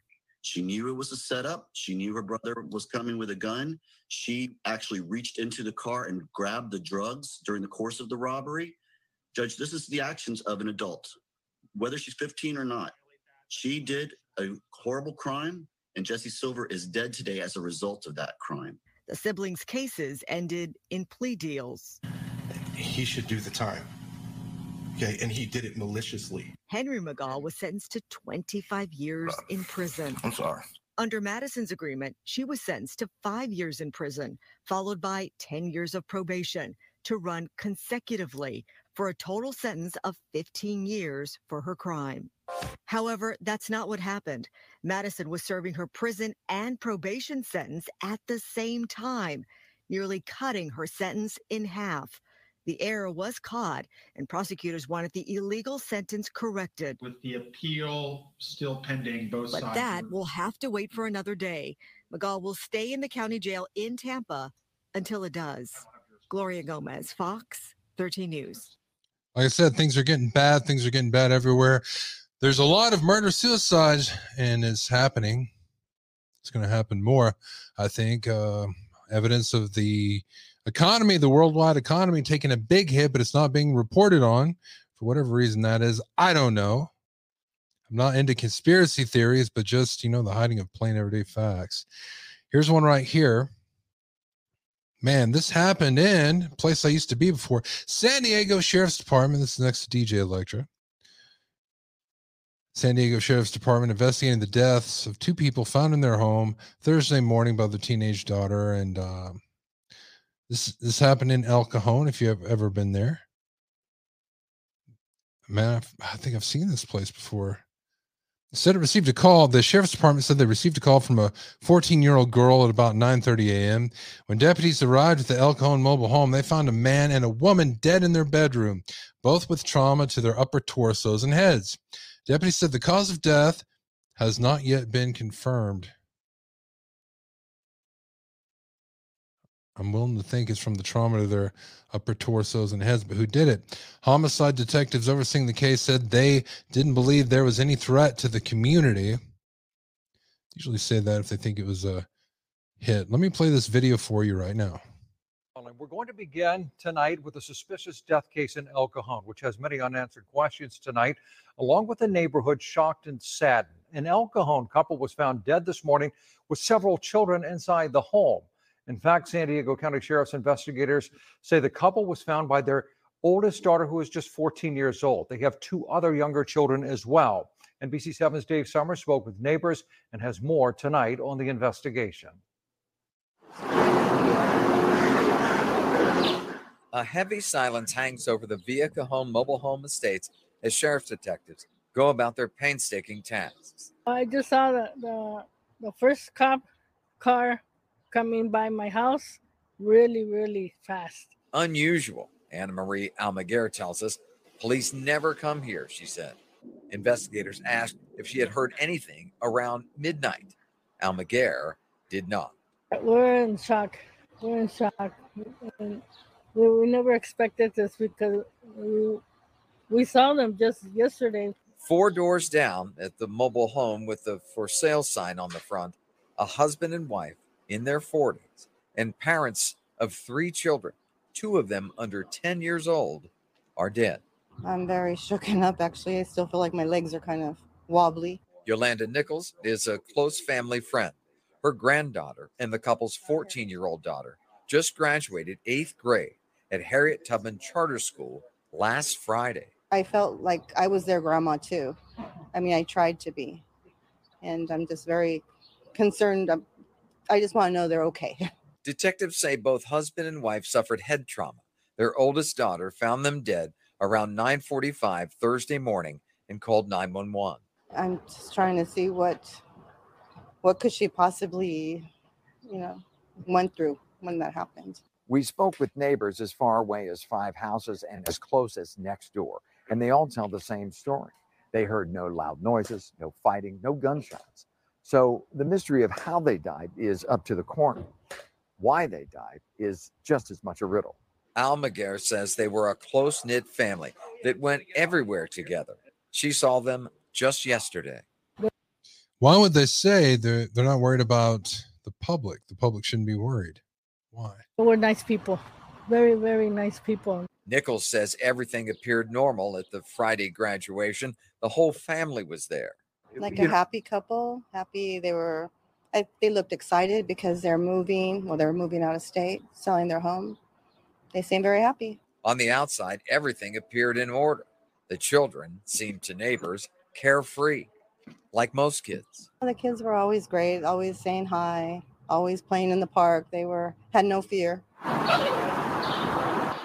What becomes of them now is the most important questions in this investigation to family and friends. In El Cajon, Dave Summers, NBC7. Thank you, Dave. We're moving on now. All right. Now this one is an interesting case. It's a cold case solved after 51 years. In 1971, a boy went missing. Teenager actually went camping with his friends. I'm going to play some of this. Play it at double speed. Now, I don't like the way they did this, so I'm going to fast forward it to here to get the information. This is his sister.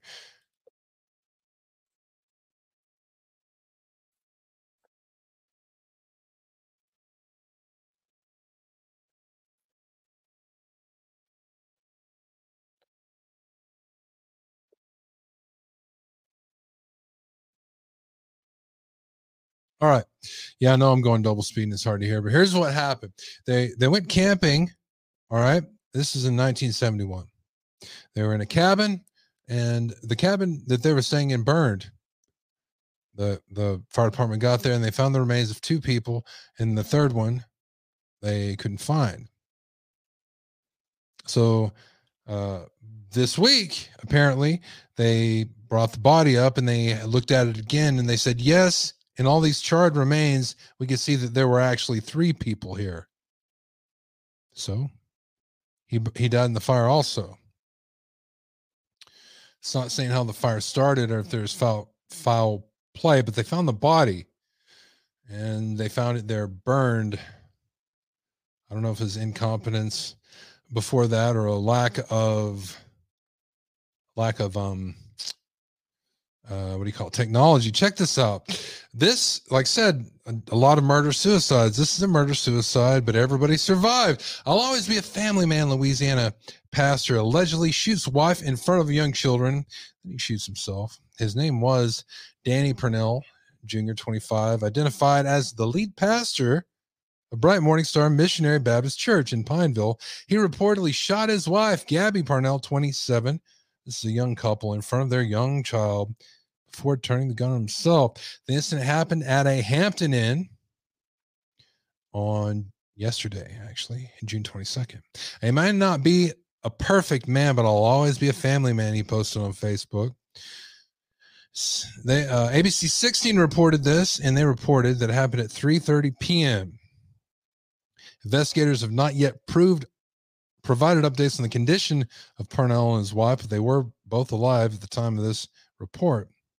They were taken to the University of Mississippi Medical Center while their 3 children were handed over to CPS. This is a developing story, and they say they're going to update as they get it, and I'll also update you once I hear more about it.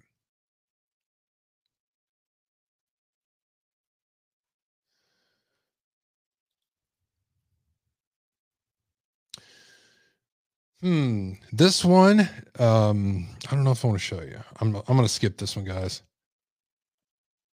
All right, this one is real quick, man. This is a 33-year-old man falls 4,000 feet to his death from the Grand. A 33-year-old man who fell 4,000 feet to his death from the Grand Canyon Skywalk. I've got some new info on this I want to share with you, some breaking info. Earlier this week. The skywalk consists of a glass bridge that extends dozens of feet over the rim of the canyon. The technical rope rescue team from the Mojave County Sheriff's Office Search and Rescue did respond to the skywalk after reports that someone went over the edge. The cause of that man's fall is still not known. The skywalk has seen more than 10 million visitors since 2007. All right.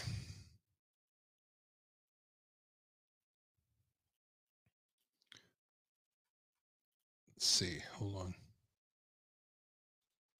All right. Rewind it here. We got somebody in the chat room saying, document drop, document drop. Can't talk about anything but official documents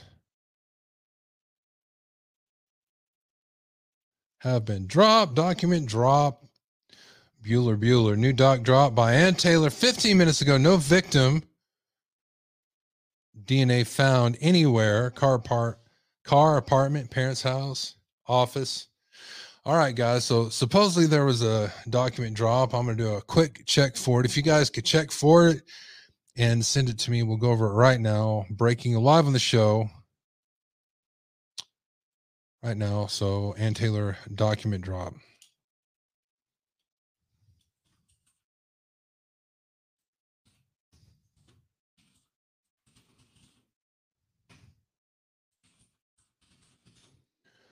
All right.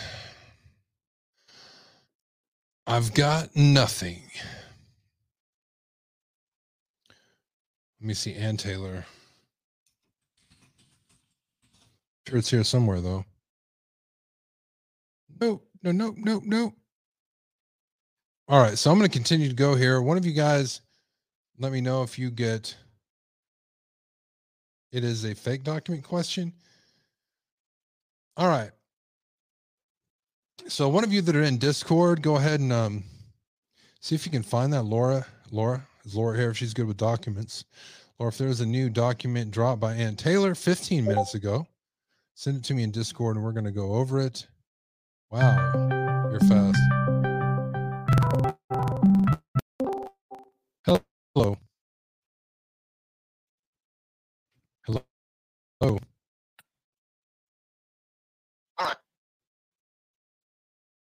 So what is Discord? Go ahead.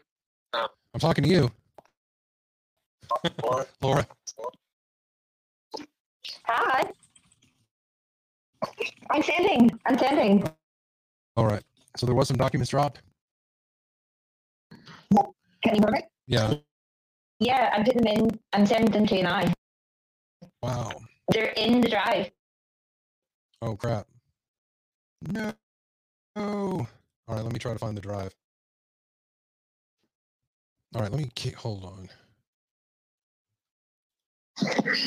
I was sending them as you were talking. Were you really? Yeah.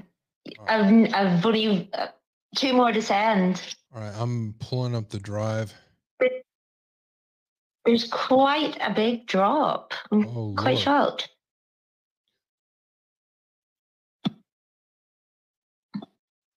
The new drive that I set up. Oh, you set up a new one. Yeah, because I'd sent some earlier into it. It's called Jerry. Okay, let me look. I'm looking under the old drive.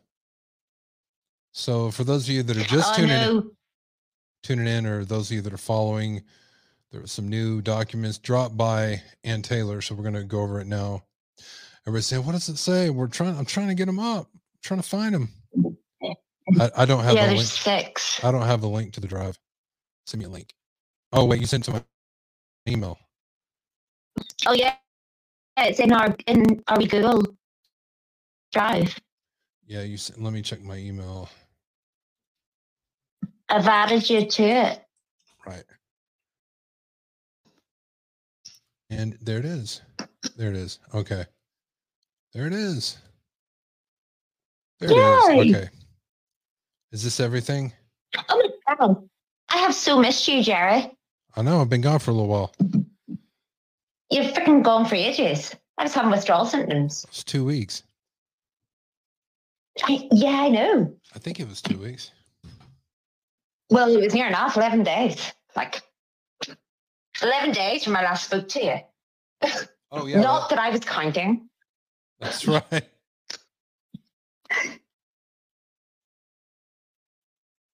Have you got them? Yeah, so these are the ones. I start with the newest one. Okay, I'm trying to find a date on here so I can verify this is the new one. And the date is 23rd. Yeah, they literally just dropped the 23rd. Okay, I'm going to go ahead and hang up here and I'm going to go over them on the show. Right, okay. All right, thank you, Laura. No problem. Bye. Bye. All right, here we are, guys. Why? I'm gonna bring up. Do I hear thunder? Hear somebody walking.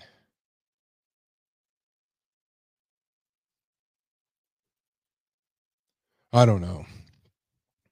All right, so we're gonna go over these new documents that are just now dropped by Ann Taylor. As soon as I pull them up, hold on, guys.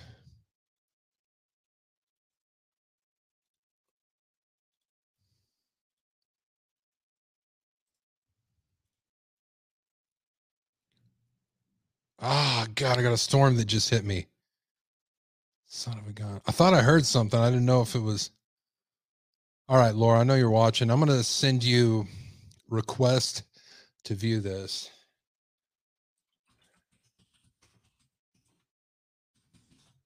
Under a different email account. I need access with that one before I can show it. All right, but when she sends me that, she just needs to click on it and give me access. I'm going to go over this one story before we go over more Idaho 4 stuff. Let's get blown away by a tornado again. They're trying to get me, guys. It's a conspiracy. Trying to keep a good.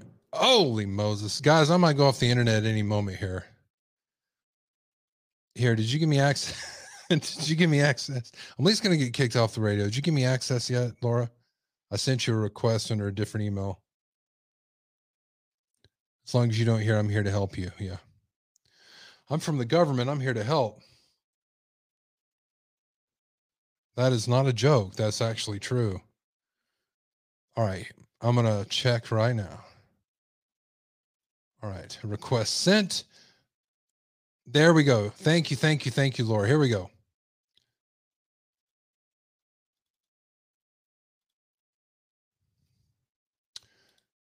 And boom. There we go.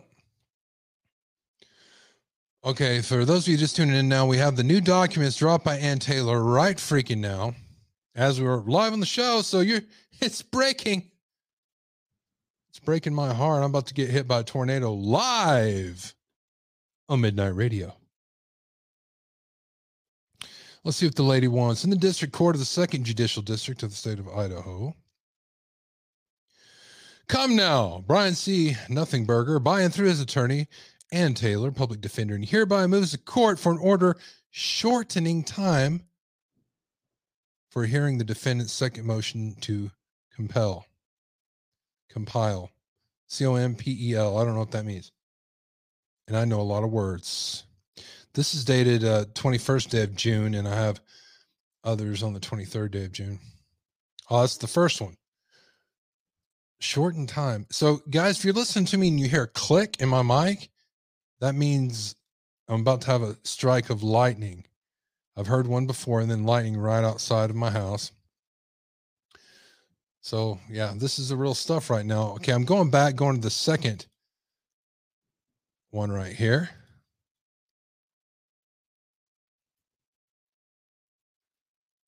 All right, making sure that you guys see what I see. Do you see what I see? Do I have a storm shelter? No, I do not. But my house is made of brick. All right, what do we got? This is the same one again. Order to shorten time. It's granted too. What the hell is granted? It is hereby ordered that the defendant's motion to shorten time to hear the defendant's second motion to compel is granted, is ordered by the judge. What the hell does that mean? Order to shorten time. That the defendant's motion to shorten time to hear the defendant's second motion to compel is granted. All right, here we go. We're going to find out what it means. And something was redacted. Again, if you're just tuning in, I just heard a click. If you're just tuning in, I have a tornado right outside my house. And also, I got the new papers filed by Ann Taylor as of right now. The court is mindful. Let me make this bigger for you. The court is mindful that limited courtroom capacity and potential travel restrictions may interfere with the victim's and the defendant's family ability to observe the court proceedings in this case. Therefore, in the event they are unable to or prefer not to attend the proceeding in person, the court finds it necessary to make the court proceedings available via Zoom for the victims and the defendant's immediate family members under the following restrictions. It is hereby ordered the victims and defendants' immediate family members may observe the court proceedings in person or via Zoom. Zoom info above shall not be disseminated to anyone other than the victims. Here's a meeting ID and the passcode, of course, redacted for your unviewing pleasure. To anyone other than the victims and defendants' immediate family members, that includes you. Any recording or live streaming of the proceeding is prohibited. I'm not going to do it. Not going to do it. I have standards. You know what I'm saying? Not going to do it. They'll get me. Somebody would do it. It wouldn't be me. All right. In the District Court of the Second Judicial District, the state of Idaho, come now Brian Kohlberger, by and through his attorney, Nancy Taylor. This is the same thing we read before, continuing a lot of gibberish. I'm expecting a long, lengthy. I guess that's it. All right, here we go. All right, look at the dates. Ooh. We got an order. We got a ruling on the dissemination order. Let me look at the dates real quick. Holy succotash. Damn, this is a long one. Son of a gun. I'm thinking this is the old one. I need to see the date on this to know. When you go through all this paperwork all the time. And the date is this 23rd day of June. Son of a bitch. This is a long one, guys. All right, here we go. So this is a ruling on the gag order.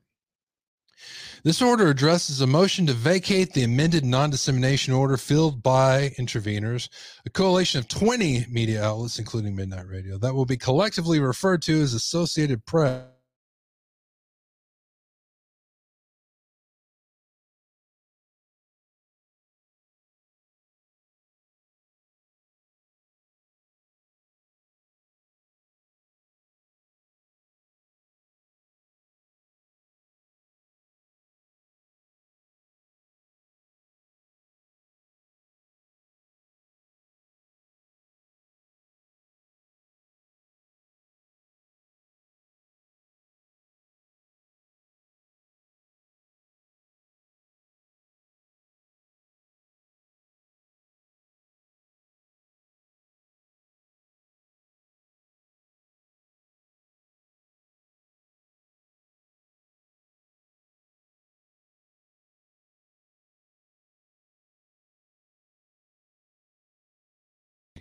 Hello, everybody. I'm back. It's good to see you here, although no people are looking at me right now. I hope this is working. My name is Gerald Smimmons. Part 2 of this. Okay. I'm not getting anybody on here. Let me just smack you guys with one of these 30-minute countdowners. Bye.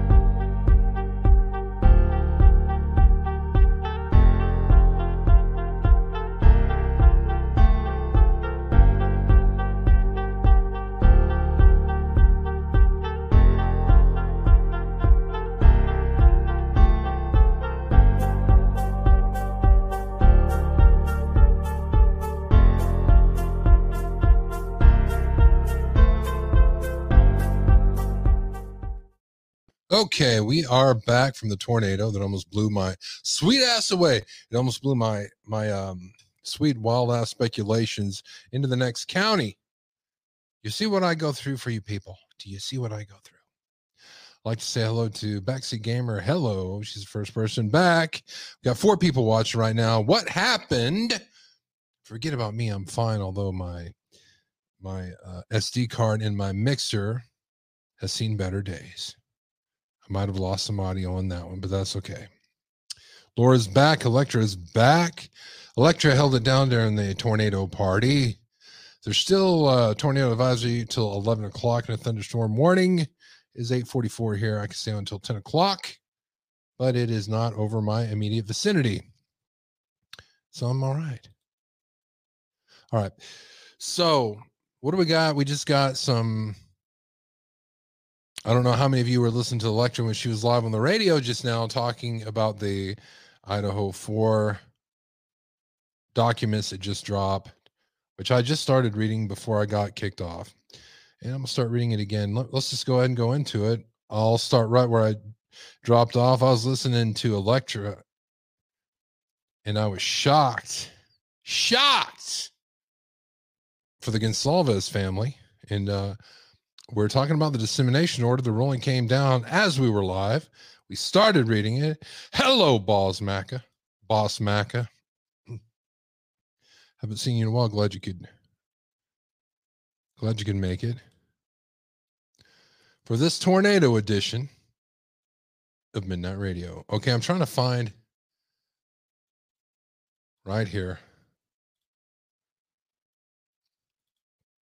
All right, we're talking about these documents that just dropped from Idaho, courtesy of Ann Taylor. Actually, it's not Ann Taylor. This came from the judge himself. Why? Because he's the one that ruled on this.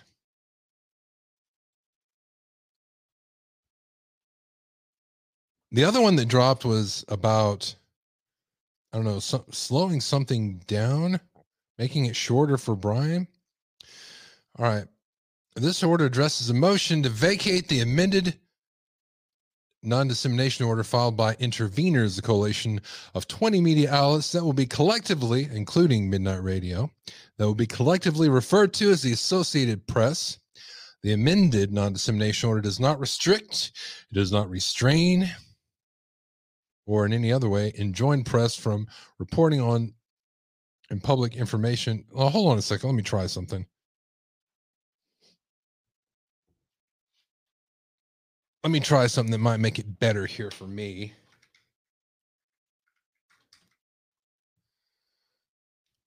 For me alone. No, it does not.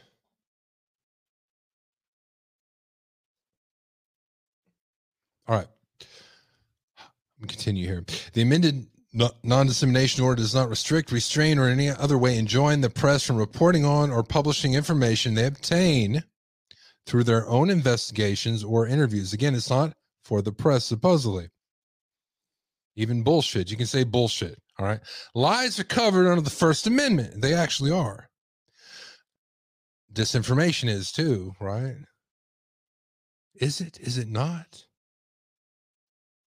I got some really good, interesting footage about the alien UFO in Vegas. All right. So the fact that the government can lie, it's okay, but reporters can't. Actually, they can.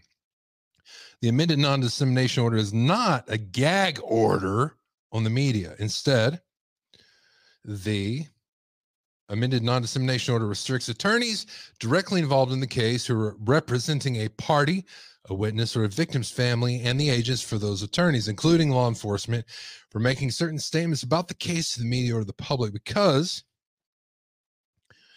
membership in the bar is a privilege burdened with conditions. The U.S. Supreme Court has recognized that the speech of lawyers representing clients in pending cases may be regulated under a less demanding standard than the established for regulation of the press. Again, I'll say it again, and this is important to think about. The U.S. Supreme Court has recognized that the speech of lawyers representing clients in pending cases may be regulated under a less demanding standard.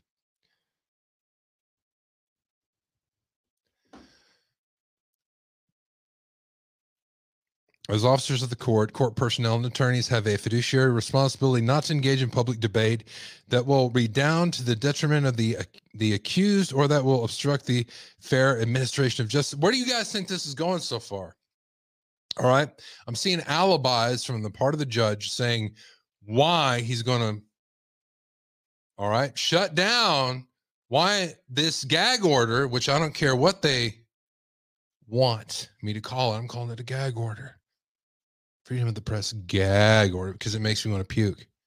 All right. They're hitting it with a hammer. They're going to make it hurt. The purpose of the amended non-dissemination order, which was stipulated to by the parties, is to protect defendant Brian C. Kohlberger's right to a fair trial by an impartial jury as guaranteed by the Sixth Amendment. But let me tell you what's real here, okay? It is not just about Brian Kohlberger, okay?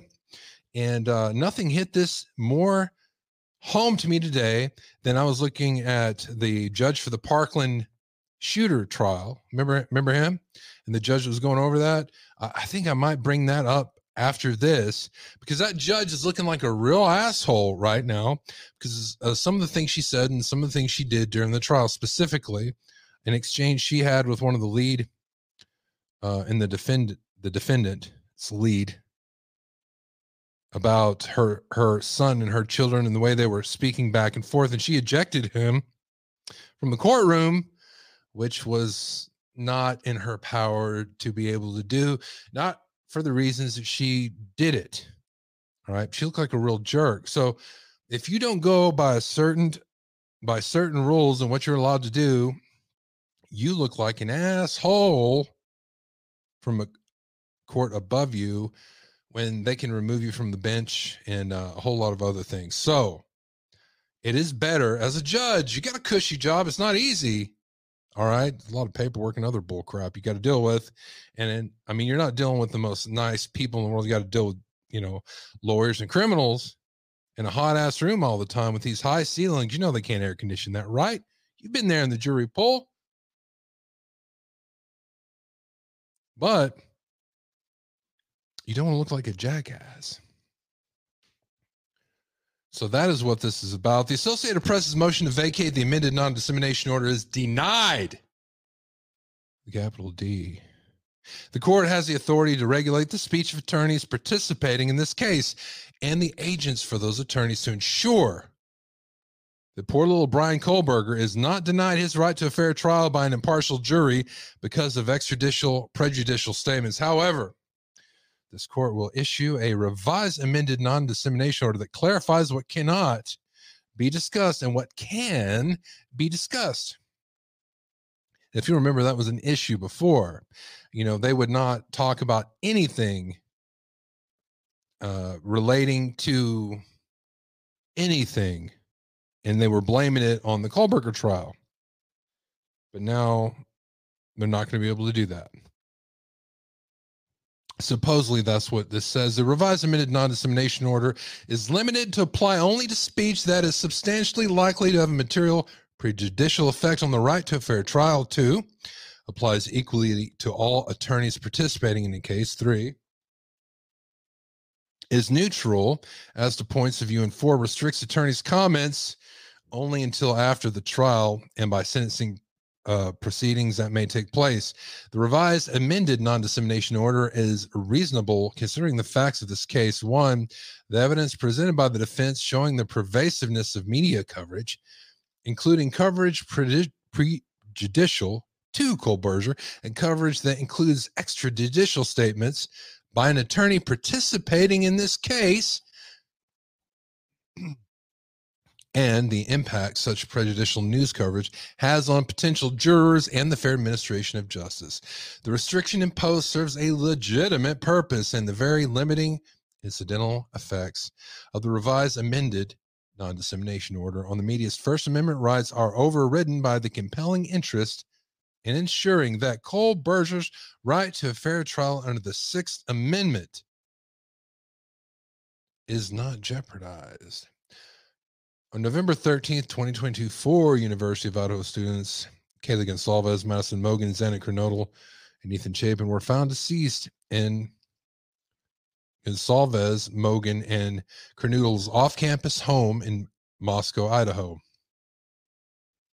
The cause of death for each was ruled a homicide as news of the tragedy broke. Media outlets from around the country descended upon Moscow as law enforcement investigated. News stations, newspapers, and social media were flooded with stories and speculation about the homicides and law enforcement's investigative efforts and abilities. Throughout the course of the investigation, the Moscow Police Department, in partnership with the University of Idaho and Lettow County Prosecutor's Office and the Idaho State Police, held press briefings to answer questions and reassure the public. Appropriately, the information released was limited to protect the integrity of the ongoing investigation, which doesn't happen in other states, Judge. On December 30th, 2022, Kohlberger was arrested and charged with 4 counts of murder in the first degree and 1 count of burglary. Again, media outlets descended upon Moscow, and the news coverage quickly focused on Nothing Burger. The same day that Nothing Burger was charged, his attorney filed a motion for non-dissemination order, asking the magistrate judge to enter an order barring parties, their attorneys, investigators, law enforcement personnel, and potential witnesses from discussing the case with any public communications media. Thereafter, on January 3rd, 2023, the defense and the state filed a stipulation for non-dissemination order prohibiting attorneys, investigators, and law enforcement personnel from making any extrajudicial statements, written or oral, concerning this case, other than a quotation from or reference to, without comment, the public records of the court in this case. The same day, the magistrate judge entered a non-dissemination order prohibiting the parties to the case, including investigators, law enforcement personnel, attorneys, and agents of the prosecuting attorney or defense attorney, for making extrajudicial statements, written or oral, concerning this case, other than a quotation from or reference to, without comment, to the public records of the case.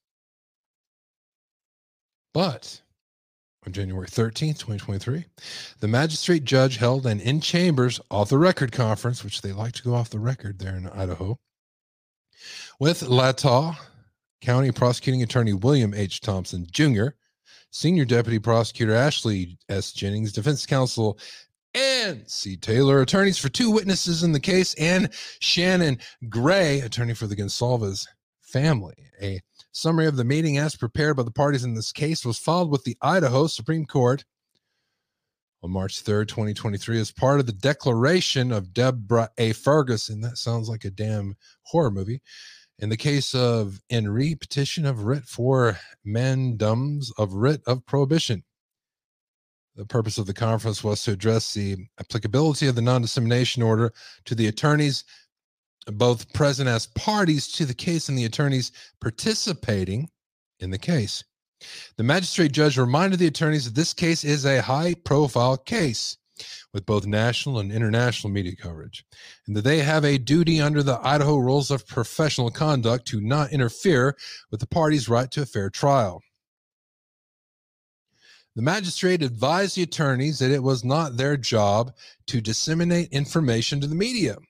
The magistrate judge stated that the non-dissemination order did not restrict the attorney's non-party clients from speaking to the media, but reiterated the importance of the case being tried in a court of law and not the media.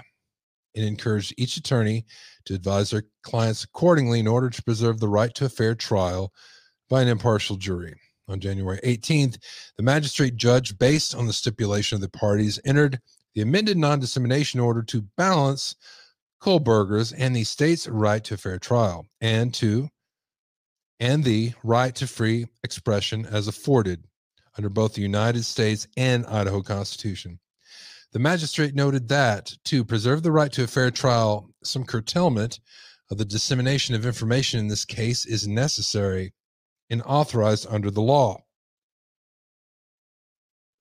So the non-dissemination order reads as follows. The attorney for any interested party in this case, including the prosecuting attorney, defense attorney, and any attorney representing a witness, victim or family, victim's family, as well as the parties to the above entitled action, including but not limited to investigators, law enforcement personnel, and agents for the prosecuting attorney or defense attorney, are prohibited from making extrajudicial statements, written or oral, concerning this case except without additional comment, a quotation from, or reference to the official public record of the case.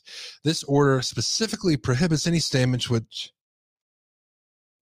a reasonable person would expect to be disseminated by means of public communication that relates to the following: evidence regarding the occurrences or transactions involved in this case, the character, credibility, reputation, or criminal records of a party, victim, or witness, or the identifying of a witness, or the expected testimony of a party, victim, or witness. This is exactly what we talk about here on the Free Press every day. The performance results of any examination or test, or the refusal or failure of a person to submit to an examination or test, any opinion as to the merits of the case or the claims or defense of a party, any information a lawyer knows or reasonably should know is likely to be inadmissible as evidence in a trial, and that would, if disclosed, create a substantial risk of prejudicing an impartial trial. Any information reasonably likely to interfere with the trial in this case afforded under the United States and the Idaho Constitution, such as the existence or contents of any confession, admission, or statements given to the defendant by the possibility of a plea of guilt, or any opinion as to the defendant's guilt or innocence. On February 6, 2023, the Associated Press filed a petition for writ of mandamus, or a writ of prohibition, with the Idaho Supreme Court related to the amended non-dissemination order on April 24th, 2023. Idaho Supreme Court issued an opinion dismissing the Associated Press's petition, finding that although the media did have standing challenge to the amended non-dissemination order, they must first present their petition to the trial court. Thereafter, on May 2nd, 2023,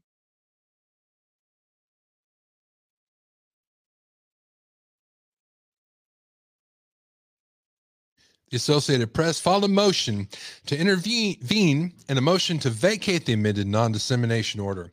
The magistrate set a scheduling conference for May 22nd, 2023, and you all watched it right here on Midnight Radio.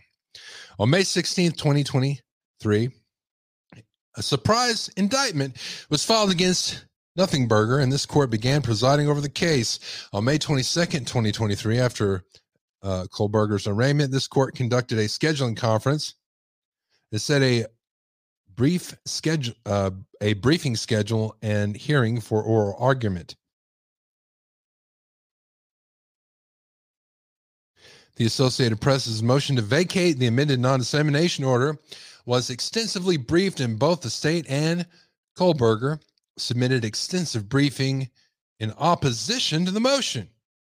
Oral arguments were heard on June 9th, 2023. The state was represented by William H. Thompson, Jr. and Bradley J. Rudley, Latah County Prosecutor's Office. Kohlberger was represented by Ancy Taylor, J.W. Logson, Kootenai County Public Defender's Office.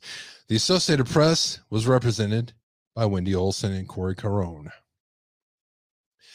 During the hearing, the defense put on the testimony of two expert witnesses. First, Gene R. Saucier, Senior Vice President of Truth Scope North America, testified. In sum, Mr. Saucier testified to the quantity of media coverage in this case.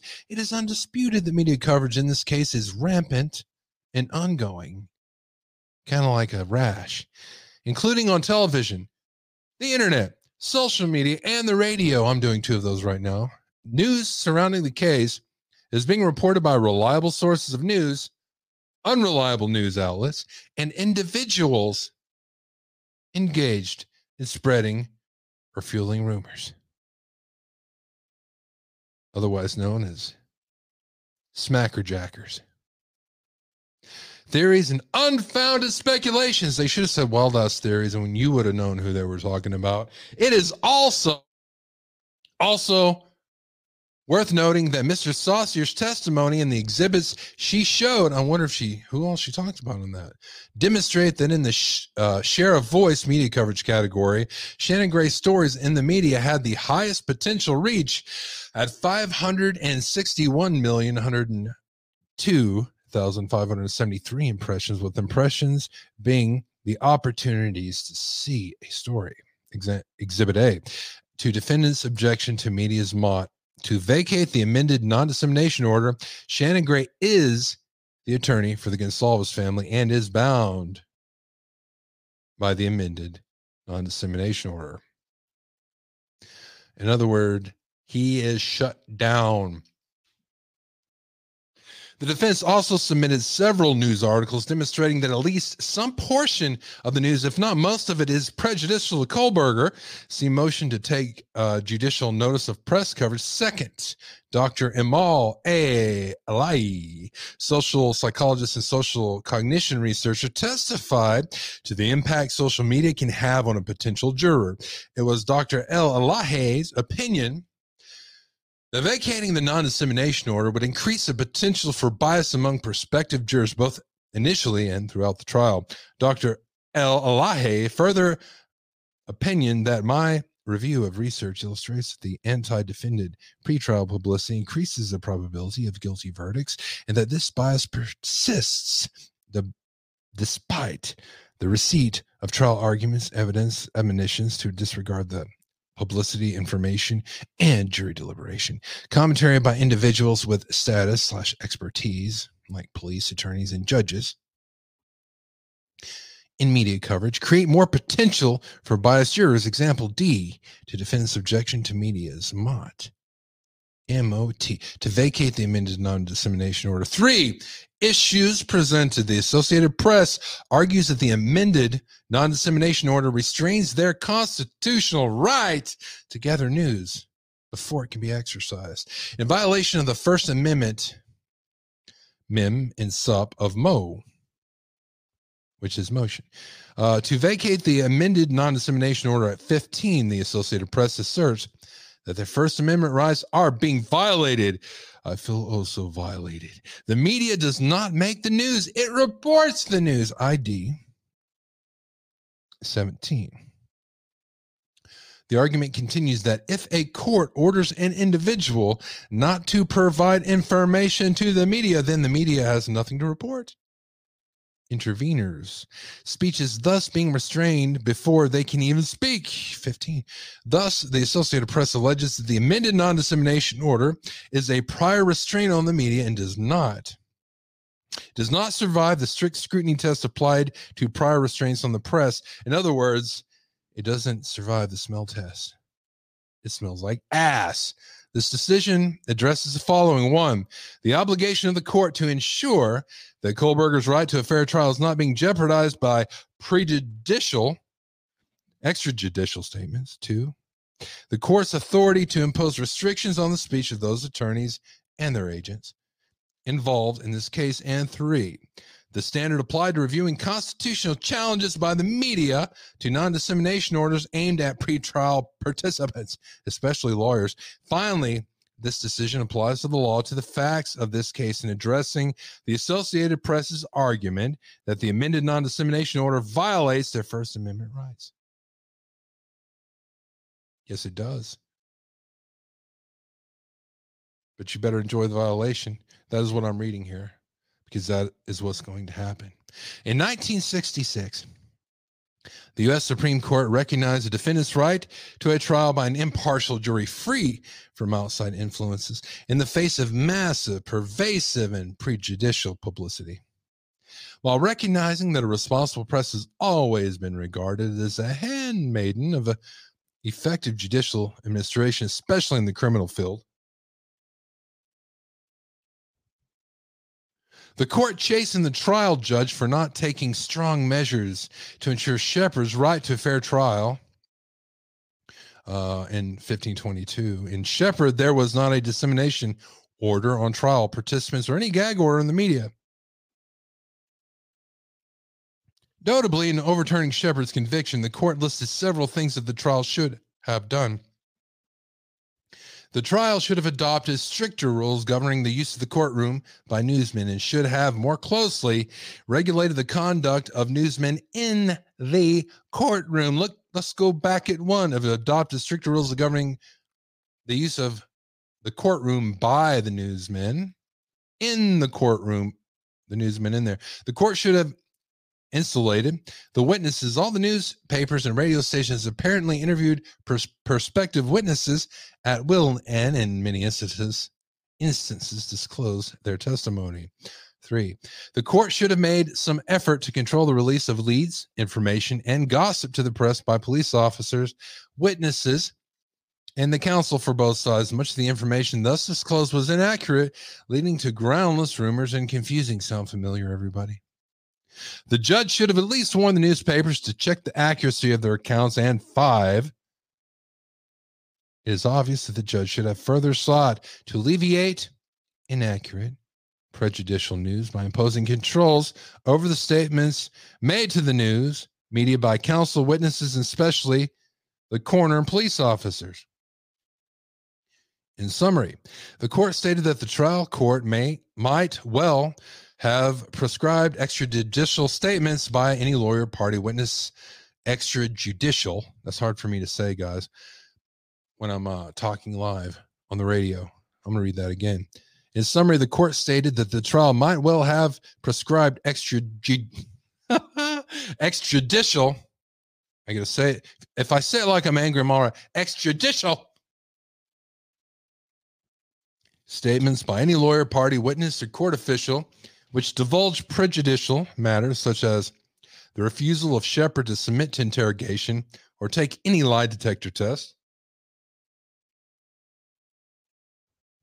the identity of prospective witnesses or their probable testimony, any belief in guilt or innocence, or like statements concerning the merits of the case. In this manner, Shepard's right to a trial free from outside influence would have been given added protection. Without corresponding curtailment of the news media, had the judge, the other officers of the court, and the police place the interest of justice first, the news media would have soon learned to be content with the task of reporting the cases that unfolded in the courtroom, not pieced together from extrajudicial statements. In other words, they would have learned to sit down, shut up, and to take it like a man. In addressing the tension between the First Amendment and the Sixth Amendment, the court stated this. From the cases coming here, we note that unfair and prejudicial news comments on pending trials has become increasingly prevalent. Due process requires that the accused receive a trial by an impartial jury, free from outside influences. Given the pervasiveness of modern communications, any asshole can get on YouTube and on the radio and say whatever he wants. I just added that. But isn't it true? Given the pervasiveness of modern communications and the difficulty of effacing prejudicial publicity from the minds of the jurors, the trial courts must take strong measures to ensure that the balance is never weighed against the accused. And appellate tribunals have the duty to make an independent evaluation of the circumstances. Of course, there's nothing that prescribes the press from reporting events that transpire in the courtroom, but where there is a reasonable likelihood that prejudicial news prior to trial will prevent a fair trial, the judge should continue the case until the threat abates or transfer it to another county, so not so permeated with publicity. In addition, sequestration of the jury was something the judge should have raised sua sponte with counsel. If publicity during the proceedings threatens the fairness of the trial, a new trial should be ordered, but we must remember that reversals are but palliatives. The cure lies in those remedial measures that will prevent the prejudice at its inception. The courts must take such steps by rule and regulation that will protect their processes from prejudicial outside influences.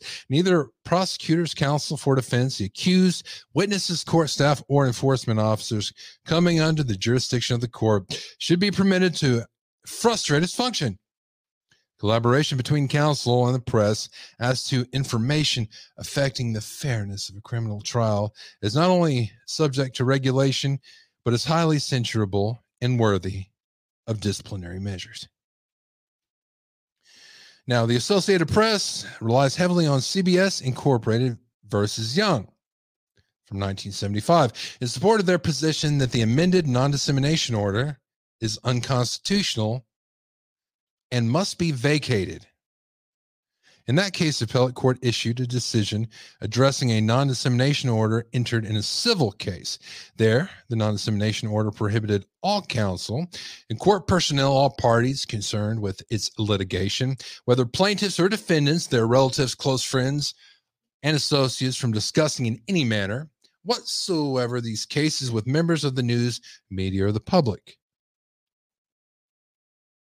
The press challenged the order as violating the press's rights under the First Amendment. The court held as follows. Before a trial court can limit defendants and their attorneys' exercise of First Amendment rights of freedom of speech, the record must contain sufficient specific findings by the trial court establishing that defendants and their attorneys' conduct is a serious and imminent threat to the administration of justice. Craig versus Harney. 1947. Applying either the standard that the speech must create a clear and present danger, Wood versus Georgia, 1962, of a serious and imminent threat to the administration of justice, or the lesser standard that there must be a reasonable likelihood, United States versus Teherana, I'm murdering that one, 1969, of a serious and imminent threat to the administration of justice, we hold that the trial court's order is constitutionally impermissible. However, the court reasoned that the order issued by the trial court constituted a prior direct restraint upon freedom of expression in sweeping terms that seals the lips of all parties concerned with this litigation, whether plaintiffs or defendants, their relatives, close friends and associates, bankers, grocery sackers, from discussing in any manner whatsoever these cases with members of the news media or the public.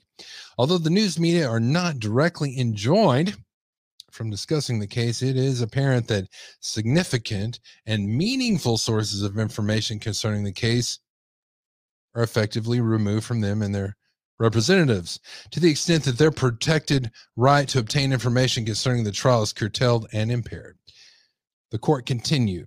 We find the order to be an extreme example of a prior restraint upon freedom of speech and expression, and one that cannot escape the prescriptions of the First Amendment unless it is shown to have been required to obviate the serious and imminent threats to the fairness of integrity of the trial.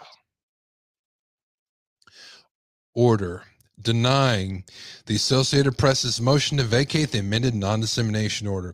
In this court's view, the Young's court reliance on the high standard applied in Craig versus Harney or Wood versus Georgia is misplaced. Both of these cases dealt with contempt proceedings and did not address non-dissemination orders restricting extrajudicial statements by specific persons to preserve the right to a fair trial. In Harney, 3 media personnel were found guilty of criminal contempt and sentenced to 3 days in jail for publications during an ongoing civil case in which they criticized the presiding judge. The judge found the news reports were designed to falsely represent to the public the nature of the proceedings and to prejudice and influence the court to grant a new trial. In reversing the decision of the trial court, the court held that giving the editorial all the vehemence with which the court below found in it will fail to see how it could in any realistic sense create an imminent and serious threat to the ability of the court to give fair consideration to the motion for the hearing. In Harney, this court agrees that any attempt by court to hold the media in contempt and even jail them for publications critical of the court should be viewed under the strictest scrutiny. However, the facts in Harney have no similarity to the restriction on the speech of trial participants in the case or in the Young case. In Wood, a grand jury was impaneled and instructed by the court to investigate a voting issue within the county. While the grand jury was in session, the elected sheriff issued a public statement criticizing the judge for singling out the African-American community and essentially attempting through the judicial process to intimidate and silence the African-American vote. The sheriff also wrote a letter to the grand jury implying that the court's charge was false. Among other things, a month later, the sheriff was cited for contempt following a trial where the court failed to make any findings or articulate any reasonings for its decision. The sheriff was found guilty of contempt and sentenced to 20 days in jail. In overturning the contempt conviction, the Supreme Court held that as an elected official, the sheriff had the right to enter the field of political controversy, particularly where his political life is at stake. The role that elected officials play in our society makes it all the more imperative that they be allowed freely to express themselves on a matter of current public importance. Our examination of the content of petitioners' statements and circumstances under which they were published leads us, the sick, conclude that they did not present a danger to the administration of justice that would vitalize.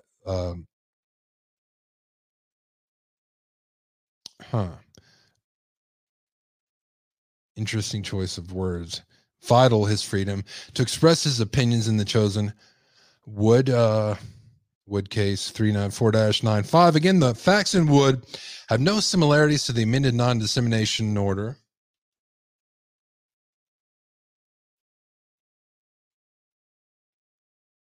To this case or in the facts of Young. Additionally, the Young's court's findings that before trial, court can limit defendants and their attorneys' exercise of First Amendment rights to freedom of speech. The record must contain sufficient specific findings by the trial court establishing that defendants and their attorneys' conduct is a serious and imminent threat to the administration of justice. Is at odds with the Supreme Court's later holding in Gentile. That will be discussed below, but see Levine versus U.S. District of California, 1985. The trial court imposed a restraining order prohibiting attorneys involved in this case from communicating with the media regarding the merits of the case. In reviewing the restraining order, the Ninth Circuit applied strict scrutiny, regardless of the standard applied to a constitutional challenge by a lawyer restricted by a non-dissemination order.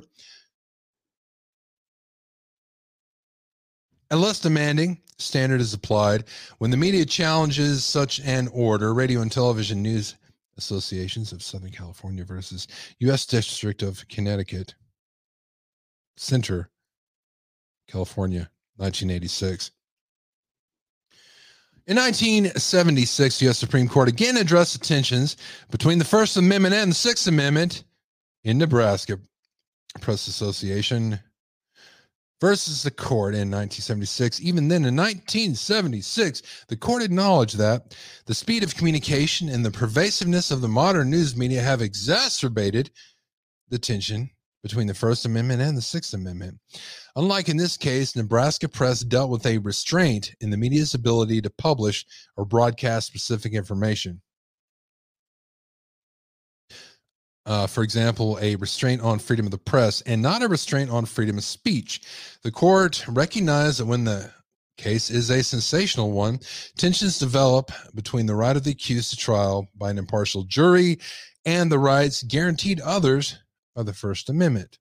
The court noted that a prior restraint on speech is most serious and the least tolerable infringement on the First Amendment rights, while also acknowledging that when the death penalty is on the table, it is not required too much that a defendant be tried in an atmosphere undisturbed by so huge a wave of public passion. In Irwin versus Dowd, 1961, the court stated, "It is not asking too much to suggest those who exercise First Amendment rights in newspapers or broadcasting enterprises direct some effort to protect the rights of an accused to a fair trial by unbiased jurors." You know, the funny part about this is there's no burden on the news media to what they report anymore. So the burden, and the only thing they can control is the court and agents of the court. That's the difference. In a footnote in the occurring opinion authored by Justice Brennan, the following was noted: a significant component of prejudicial pre-trial publicity may be traced to public commentary on pending cases by court personnel, law enforcement officials, and the attorneys involved in the case. Shepard versus Maxwell, Supra, we observe that the trial court might well be prescribed extrajudicial statements by any lawyer, party witness, or court official which divulge prejudicial matters. The judge should have further sought to alleviate this problem of publicity that misrepresented the trial testimony by imposing control over the statements made to the news media by counsel, witnesses, and especially the coroner and police officers.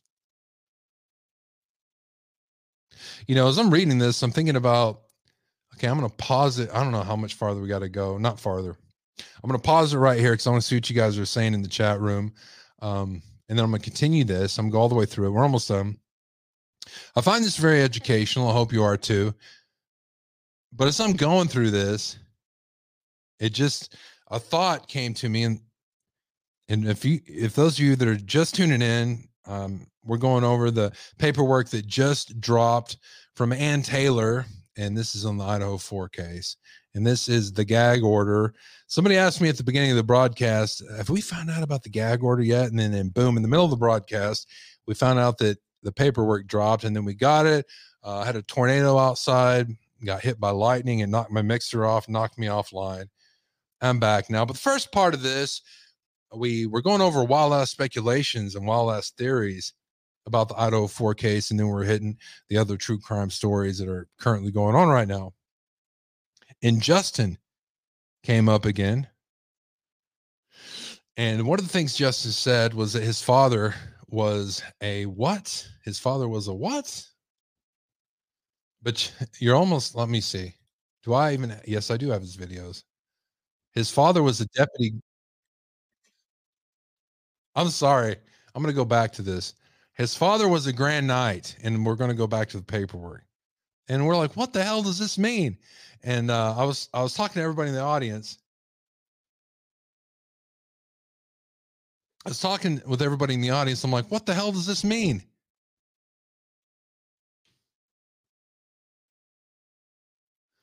And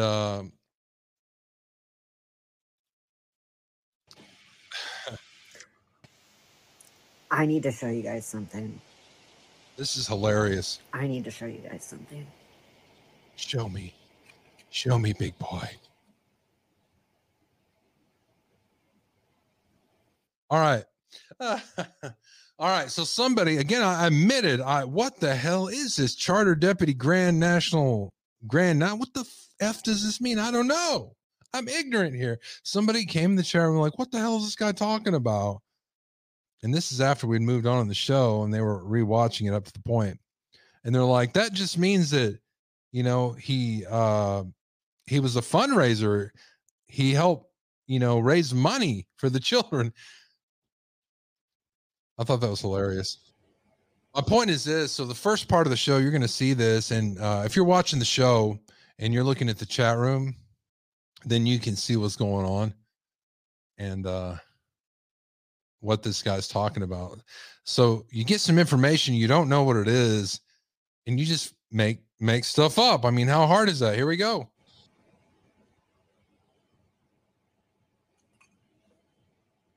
My dad was a deputy grand knight. My father was a deputy grand knight. My father was next in line to be the grand knight. Someone shut my father up. My father knew something he wasn't supposed to know. He was a fundraiser in the hospital. If you knew my father, you have some serious explaining to do. Everything I thought I knew about my father has been a fucking lie. All of it. I thought he was horrible, but he raised money for the children. My father was mixed up in some shit, and someone needs to start talking. I'm sorry I had to play that again. He was a money raiser. He was a fundraiser. All right, here we're back. That was just a brief side note. We're going through this information. We got a few. I'm going to make me a badge with crayons. That's what we do here. I could read this in the style of Jimmy Stewart. Well, as court officers of the court personnel and attorneys have a fiduciary responsibility to engage in public debate that will redound to the detriment of life of the accused or that will obstruct the fair administration of justice, it is very doubtful the court would not have the power to control release of information by these individuals in appropriate cases, and to impose suitable limitation whose transgressions could result in disciplinary proceedings. All right, here we go. Shepherd and Nebraska Press leave no doubt that in appropriate cases, the court has the authority to regulate the speech of attorneys involved in the case, as well as their agents, such as law enforcement, to prevent prejudicial pretrial statements to preserve the right to fair trial by an impartial jury. In 1985 and 1986, the Ninth Circuit Court of Appeals addressed a situation strikingly similar to the one now before this court in two separate opinions. As a way of background, defendant Richard Miller, a former FBI agent, was charged with espionage. The case received extensive local and national media coverage. After attorneys for both the prosecution and the defense engaged in extrajudicial statements to the media, the trial court entered an order prohibiting all attorneys in the case from making any statements to members of the news media concerning any aspect of the case that bears upon the merits to be resolved by the jury. In Levine, the court addressed the challenge to the non-dissemination order brought by defense counsel. The court framed the issue as addressing the clash between the basic and fundamental right to fair criminal trial, jury trial, and the First Amendment right of attorneys to engage in free speech. In reviewing the restraining order, the Ninth Court noted that the district court's order applies only to trial participants. The Supreme Court has suggested that it is appropriate to impose greater restrictions on the free speech rights of trial participants than on the rights of non-participants. The case for restraints on trial participants is especially strong with respect to attorneys. The court, nevertheless, applied strict scrutiny. Accordingly, the district court's order may be upheld only if the government establishes that, one, the activity restrained poses either a clear and present danger or a serious and imminent threat to a protected competing interest. Two, the order is narrowly drawn. And three, less restrictive alternatives are not available. Internal citations omitted. The court concluded that the speech of the lawyers did pose a serious and imminent threat to the administration of justice and that the trial court's choice of remedy was appropriate. However, the court found that the non-dissemination order was overboard and directed the district court as follows. It is apparent that many statements that bear upon the merits to be resolved by the jury present no danger to the administration of justice. After the filing of this opinion, the district court must determine which types of extrajudicial statements pose a serious and imminent threat to the administration of justice in this case. The district court then must fashion an order specifying the prescribed types of statements. With regard to statements by the prosecution, it would be appropriate for the district court to order the government to observe the self-imposed limitations set forth in 28 CFR 1984. With regard to statements by the defense, it would be appropriate to prescribe statements relating to one or more of the following subjects. After this, guys, after I finish reading these next few pages, I have some information, some breaking news about Chris Cuomo. I know you're not going to want to miss that. It's actually interesting what he talks about when he lets his hair down. The character, credibility, or reputation of a party. 2, the identity of a witness or the expected testimony of a party or a witness. 3, the contents of any pretrial confession, admission, or statement given by defendant or that person's refusal or failure to make a statement.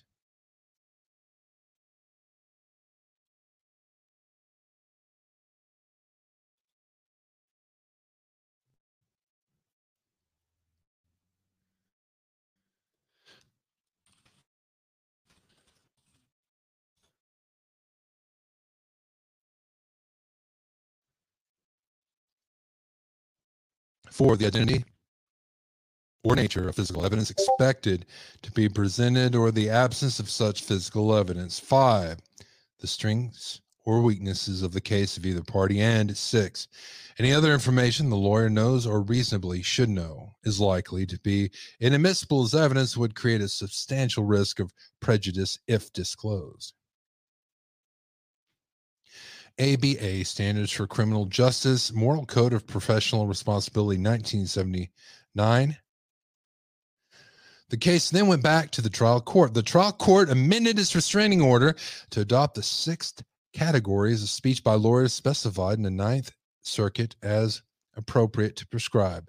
The Radio and Television News Association then filed for a writ of mandamus with the 9th Circuit, arguing that the restraining order, even as amended, posed an unconstitutional prior restraint infringing freedoms of the press. Circuit addresses the media's challenge in radio. Like here, the media argued that the order, by effectively denying media access to the trial, participants constitutes an unconstitutional restraint on the media's ability to gather news. Much of the court's opinion concluding that the trial court's amended restraining order was reasonable and served a legitimate purpose is worth repeating.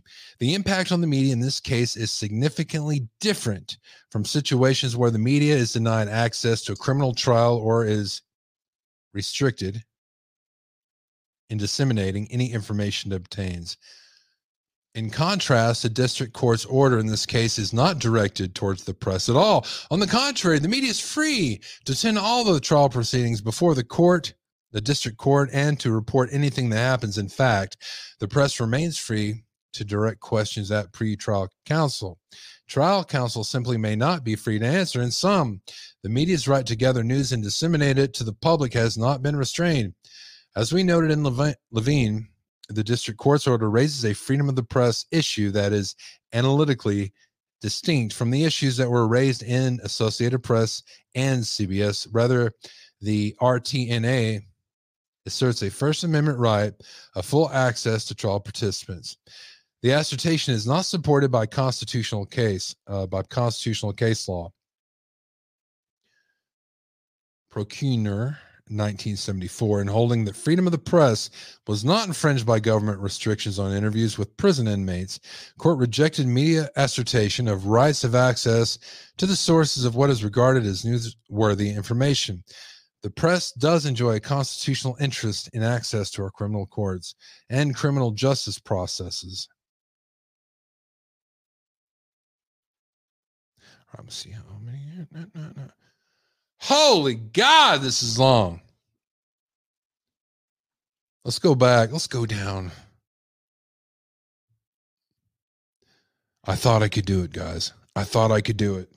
Let me check in with the chat room real quick. What do we got going on, guys? There are cameras everywhere. There are cameras everywhere. Even if he was home alone, they could probably prove it. I'm missing some good comments, guys. I know it. The Grand Knight confers with the Deputy Grand Knight and trustees and submits a recommendation to the ordinary of the diocese for appointment of a priest or bishop as a council chaplain. That is hilarious, guys. Yeah, that's right. I was thinking it was like collecting money in a Catholic hospital. Oh, man. See, you got to watch the chat room when people are watching these things. So Justin is just completely and utterly full of crap. Thank you, Dragonfly. Thank you.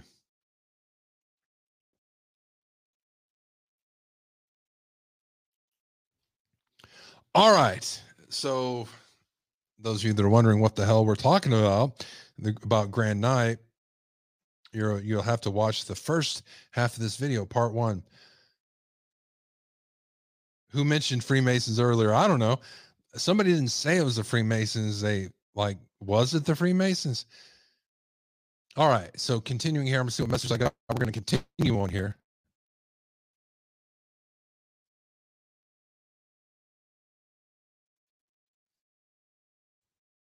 All right. Here we go.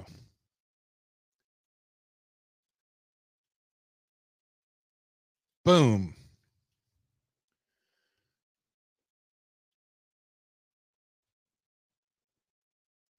Comment 1. Rule 3.6 also expressly allows lawyers participating in a matter to state the following. 1.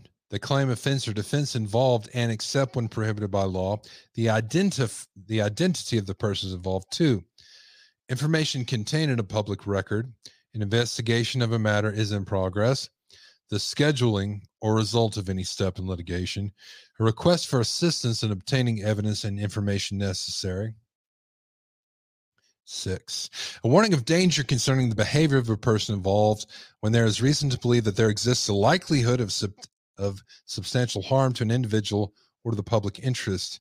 7. In a criminal case, in addition to subparagraphs 1 and 6, the identity, residence, occupation, and family status of the accused.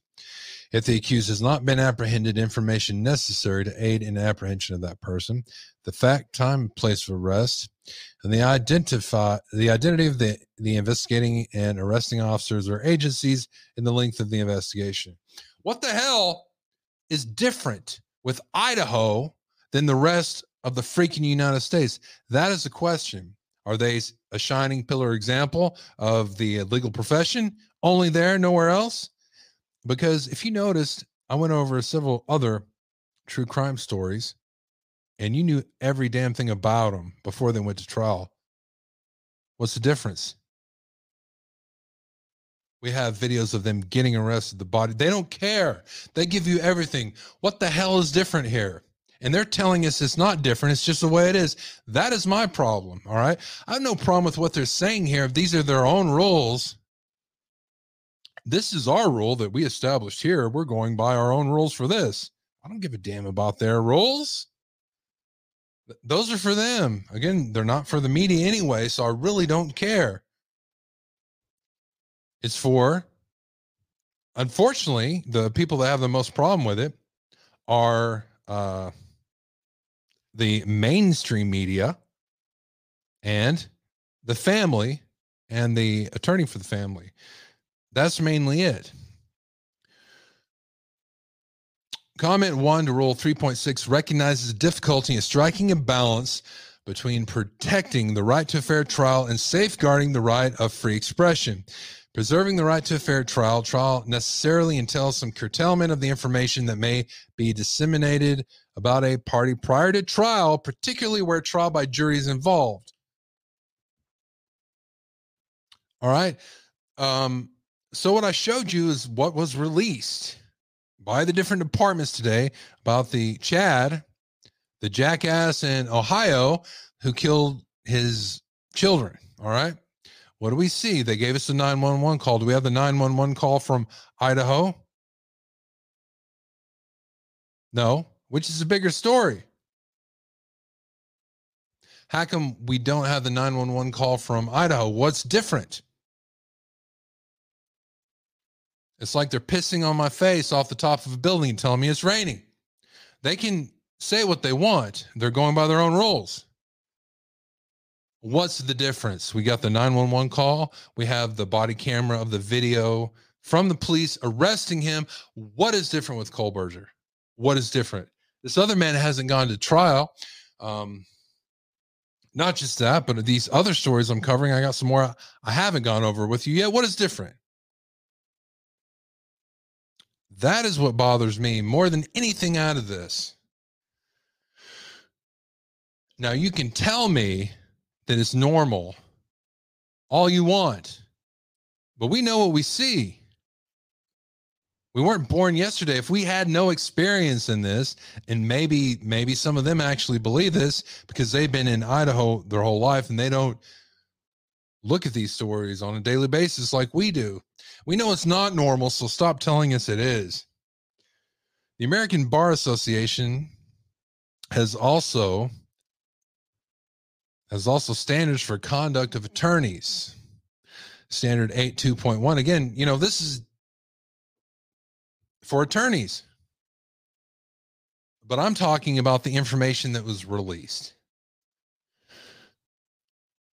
Whether they have control of the attorneys is something completely different. When you're licensed, when you get a license, guys, and I'm not talking about a driver's license, although that does apply. You know, you can't just drive get a license for a car and try to drive a semi. You know, you can't do that. You know, I have all kinds of licensing for broadcasting. There's certain things I do and certain things I can't do and certain things I shouldn't do. And then there's some gray areas, you know. I have a special license so I can cuss, in case you're wondering. We are broadcasting over the airways right here in beautiful Badlands of Texas. For those of you that can get my signal. But whoever falls under that license, they have control of. And the media is something different. And media licensing is different also. Media licensing is one of the most, what's the word for it? Free licenses that you can get. Subject to any additional limitations imposed by local or professional rules during the pendency of a criminal matter, a lawyer participating in that criminal matter should not cause to be made, condone, or authorize the making of a public extrajudicial statement if the lawyer knows or reasonably should know that it will have a substantial likelihood of influencing the outcome of that or any other related criminal trial or prejudice the jury, even if an untainted panel ultimately can be found. Unnecessarily heightening public condemnation of a defendant or person or entity who has been publicly identified in the context of criminal investigation, or of a witness or victim, or of undermining the public's respect for the judicial process. ABA, Standards for Criminal Justice, Fair Trial, and Public Discourse. I'll tell you what, their legal aides are real busy on this. While only the occasional case presents a danger of prejudice from pretrial publicity, this case is recognized by the Idaho Supreme Court, has drawn widespread publicity, garnering worldwide media attention and much speculation. Therefore, pretrial publicity does not present a real danger of prejudice. Did I say does not? Pretrial publicity does present a real danger of prejudice. In RE, petition for writ of mandamus, of writ of prohibition. Idaho, April 24th, 2023, recognizing the high-profile nature of the case and the extensive coverage it has received, along with the need to minimize possible pre-trial prejudice, the parties stipulated to entry of the original non-dissemination order and the amended non-dissemination order, as was noted by District Judge Stephen W. Boyce of his memorandum decision and order prohibiting video and photo. Okay, here we go, guys. What kind of video are we going to give the trial? And this was Idaho 24, April 24, 2023. As was noted by District Judge Stephen W. Boyce in his memorandum decision and order prohibiting video and photographic coverage in the case of Lori Noreen Vallow Daybell, agreement between the state and defense on any issue in a capital case is rare, further confirming to the court the legitimacy and level of concern counsel have raised. The same is true in this instance. Oh, this is bullshit. All right, so I do not agree with them on this. Yeah, they prohibited everything from Lori Vallow's case in the courtroom because the news media that were in the courtroom were doing illegal things. You know, Lori was making notes and giving it to her lawyer, and they were zooming in on it and trying to get audio of them talking together, which was illegal. So that is why they got kicked out, and that is why the defense and the prosecution was in agreement. It has nothing to do with what they're talking about here. One, this court has an obligation to take measures to ensure Kohlberger's right to a fair trial, including prescribing potentially prejudicial, extrajudicial statements by any lawyer participating in the case. Few, if any, interests under the Constitution are more fundamental than the right to a fair trial by impartial jurors, and an outcome affected by extrajudicial statements would violate that fundamental right. The court also recognized the important role the press plays in the judicial system Sure you do.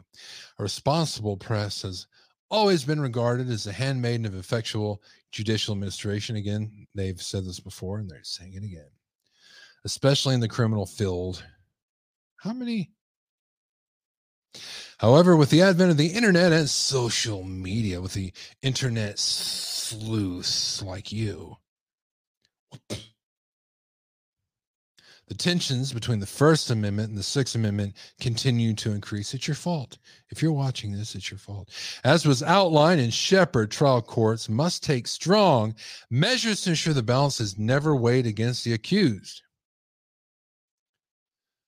In this case, the amended non-dissemination order in place by the party stipulation to protect Kohlberger's right to a fair trial is not directed toward the press at all. Like in radio and television news, the amended non-dissemination order is aimed at attorneys participating in the case and their agents, such as law enforcement. The U.S. Supreme Court has made clear that a trial court can prescribe extrajudicial statements by any lawyer, party, witness, which includes the Gonsalves family here, party, witness, or court official, which divulged prejudicial matters. All right.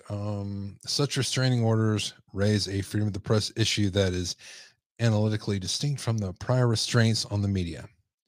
Non-dissemination orders that restrain the speech of lawyers representing clients in pending cases may be regulated under a less demanding standard than that established for regulation of the press in Nebraska Press Association versus Stewart, 1976.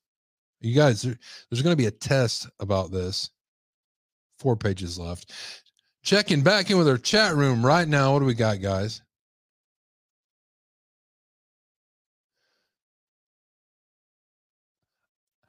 I don't know about any naked man, just my hubby. You didn't know I was going to read that one, nor did you know I was going to sing about it. Lisa Maxwell, correct. He has not given an alibi. He wants an extension. Yes, he does. I have no raw evidence. The case with the 3 kids had witnesses. Idaho 4, there were no witnesses. So this case is going to be harder to prove.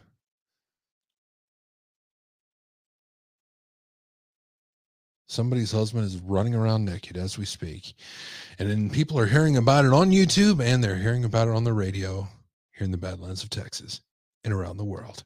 360 degrees around the earth.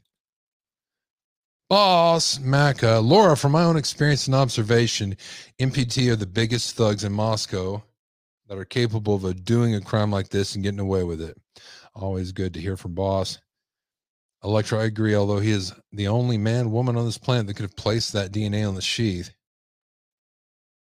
You know, to speak about that, so you guys have heard that the DNA came back, the cheek swab on Kohlberger, and they said it does match the sheath. Before what they had, so they took what they had on the sheath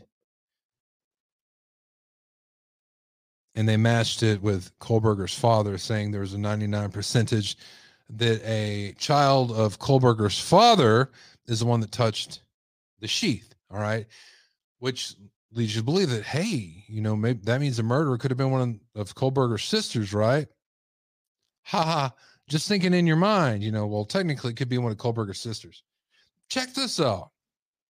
So it's epithelial. Somebody asked, is sweat and epithelial cells is what they had on the snap of the sheath. And man, there couldn't be a less amount, just like a little swipe on the sheath of the fingerprint.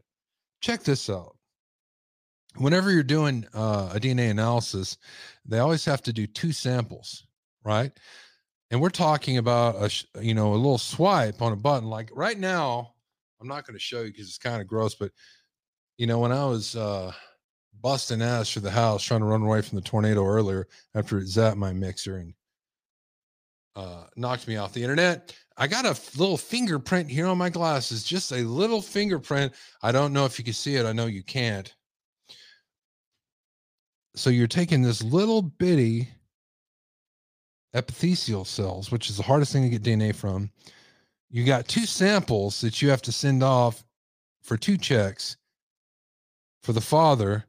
Then you have to do 2 checks from that For Kohlberger, from just epithelial cells from a fingerprint, that's hard to believe.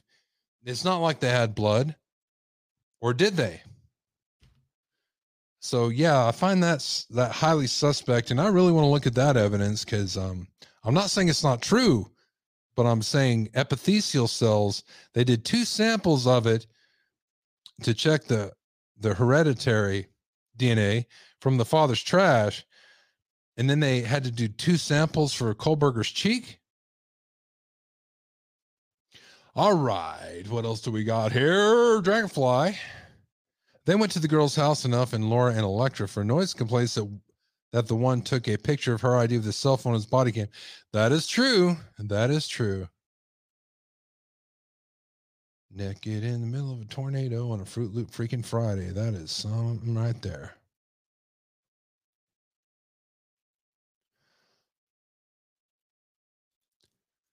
What if MPD confiscated the sheath during the 821 interrogation with BT? I was thinking about that. So I was thinking, and again, I'm going to finish this. We got 3 or 4 pages left. And we're reading over the papers that came back about the gag order today. What other scenarios would be legitimate for his fingerprint to be on that sheath, to be in the house? Now, not necessarily where they found it on the bed, or for somebody from the Greek fraternity to have it. What scenarios could have existed for that to actually have happened? If he was, there would have to be a level of planning. You know, if he's there smoking a doobie and somebody throws the knife in his sheath, hey, jackass, catch it, and he catches it. Hurt. You know, if they planned it ahead of time, that would happen. You know, if somebody knew him there, actually knew him. If he'd actually been in that house before many times, like if there really, and I'm not saying there was, again, this is a speculation. It's not even a speculation because I'm not saying it's true, but if he's in the house before, he was in there many times, it was a drug house and it wasn't that big of a deal, and he was in there, you know, that could very well happen.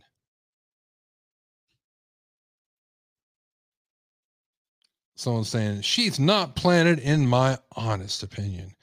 I don't know. I don't think it was planted either, but actually that's not really even saying it's planted. And proving that something was planted. Yeah. How is that ever going to work? You know, there's some people, I was looking at these wild ass speculations, and there's some people that swear that he didn't do it. There's some people that really think that, and they don't have a lot of information, concrete information backing it. But proving that DNA was planted would, if it was, don't you think that would almost be impossible to do that? All right, continuing this right here.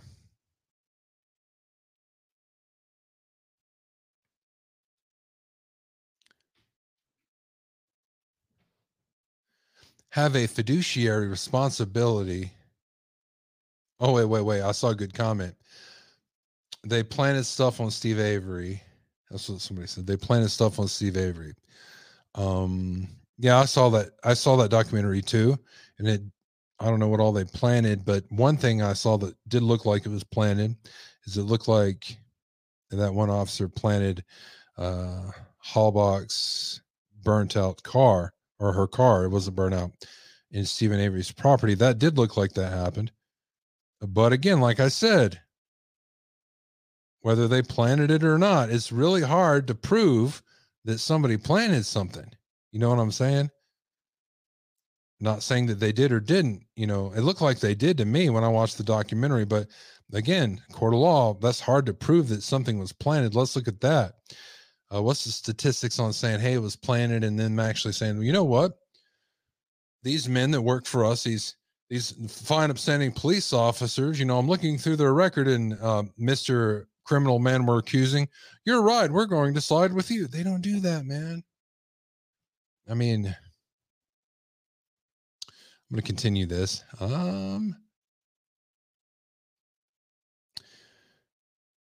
Non-dissemination orders that restrain the speech of lawyers representing clients in pending cases may be regulated under a less demanding standard than that established for regulation of the press.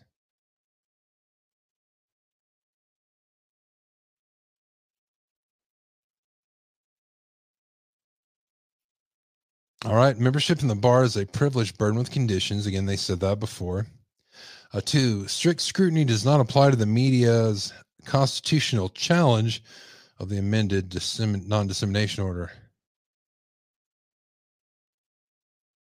And 3, the restrictions on the extrajudicial statements of counsel and their agents to the press are necessary to reduce prejudicial publicity and protect Nothingburger's right to a fair trial. And 4, do we have a 4? All right, let me see where the end of this is and read the last 2 pages. Here we go. I hear the storm coming back.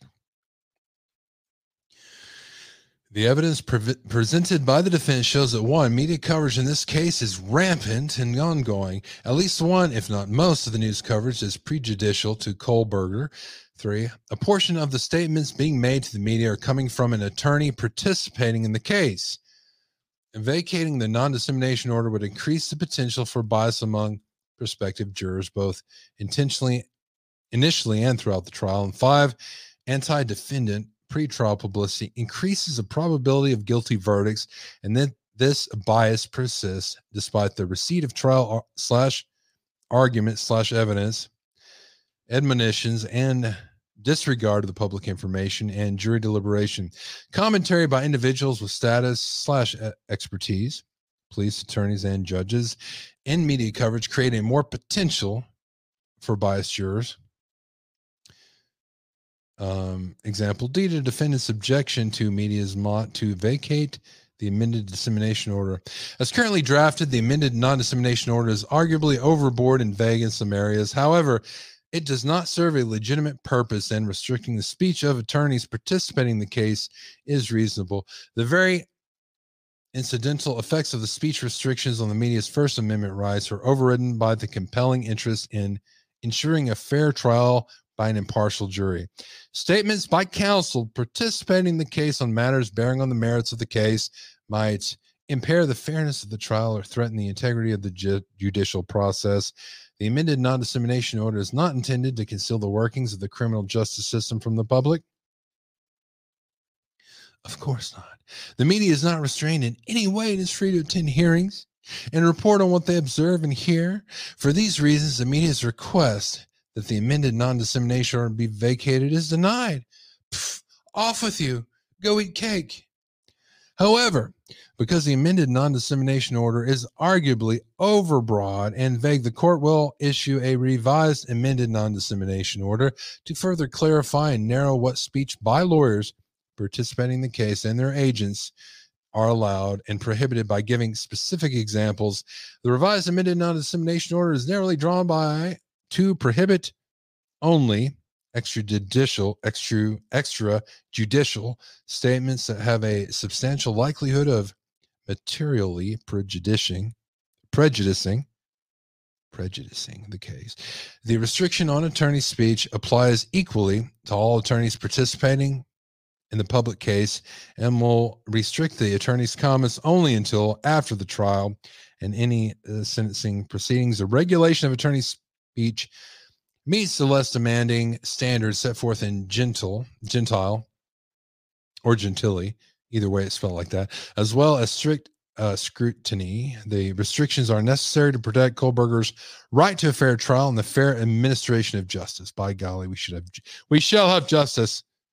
As to the media's constitutional challenge, the restrictions imposed on attorneys participating in the case and their agents are not only reasonable and legitimate, considering the high-profile nature of this case, but also meet the strict scrutiny standard. The Associated Press request that the amended non-dissemination order be vacated is denied. Denied!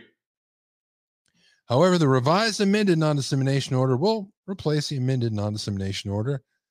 It will clarify and narrow the restrictions on speech and individuals whose speech is speech. Signed, Love, John C. Judge, District Judge. Read by Gerald Smimmons. 4, Audible. Yeah, I just did the audio book of this. All right, guys, let's see what we got now. Norma Jean says, come forward first couple of days saying he was on the bridge in the close at the time, so the guy walked free, working at CVS for years. You guys are talking about. I'm so excited. Indiana Jones, the new movie sucks. Indiana LA, sorry. I thought you were talking about the movie. All right, guys, I'm almost out of time. I'm going to see if I have any time for any of these stories that I missed. I'm going to have to go through real fast. Woman and ex-husband dead in apparent murder-suicide in Geneva. We have new details of yesterday's deadly shooting in West suburban Geneva. Police say a man killed his ex-wife before taking his own life. Authorities say 49-year-old Chad Dockery called 911, informing them that he had murdered his former wife, 48-year-old Amanda Dockery. Wow. When police arrived, they found Chad Damn, that's a nice house, too. inside a vehicle with a self-inflicted gunshot wound. Both were taken to the hospital where they were pronounced dead. Crazy. All right, moving on. Now, we talked about the aliens. All right. I don't have a lot of time to go over this, but I did find, I had the footage of the damn spacecraft. Yeah, I've got footage of the spacecraft. Here it is. Here's what they saw. This is of something falling in it. This is not. Again, I'm telling you this, guys. This is bizarre shizzle McFizzle. All right. You can see the UFO or unidentified aerial phenomenon falling. This is not the backyard that it fell into. It fell into a backyard, and those are the people's, we saw that video. I'm not playing this whole thing for you, but I'm actually just playing the footage of the damn thing falling right now. It was the streak seen across the sky. It was the streak seen across the sky, now seen around the world. It went into a backyard. It was the streak seen across the sky, now seen around. I'm going to show you the streak. It was the streak seen across the sky, now seen around the world. It used to mean something else in the 70s. This, as our 8 News Now investigators confirm, Metro actually set up cameras at this home where a family called 911 claiming to see aliens in their backyard. And tonight, a fierce... All right. That's all I've got to say about that.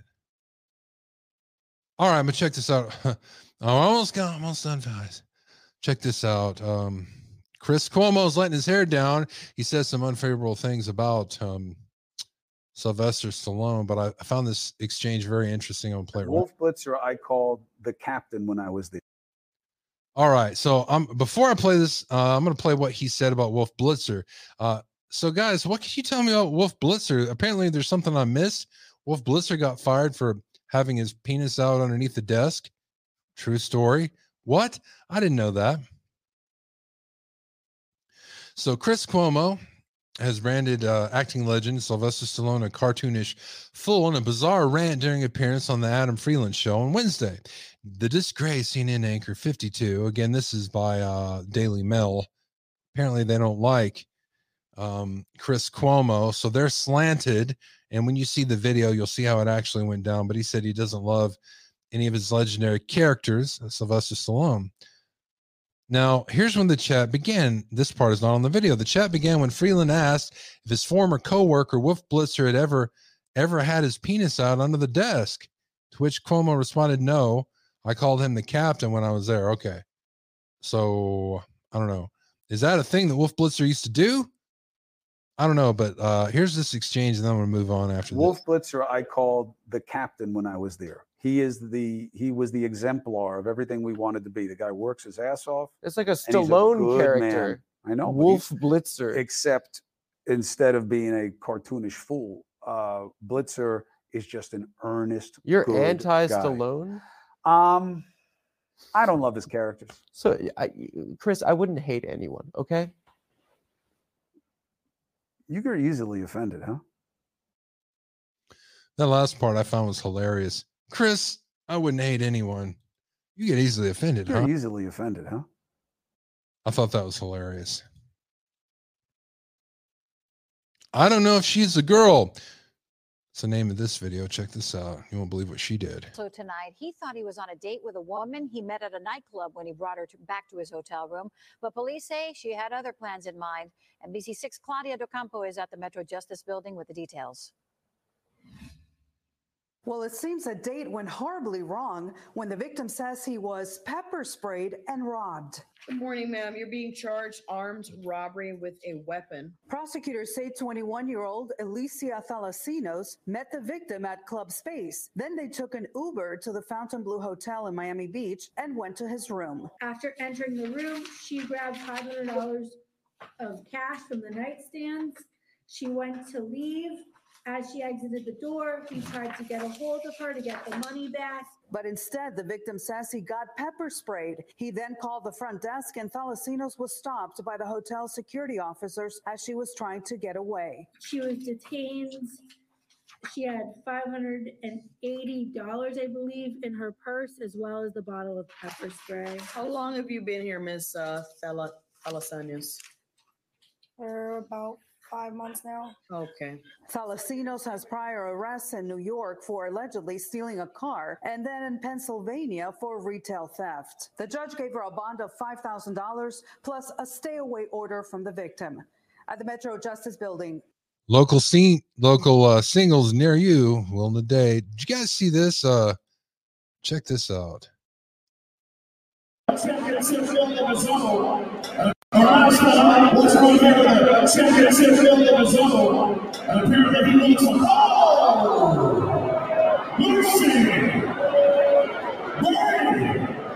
gonna need some time on yourself, baby.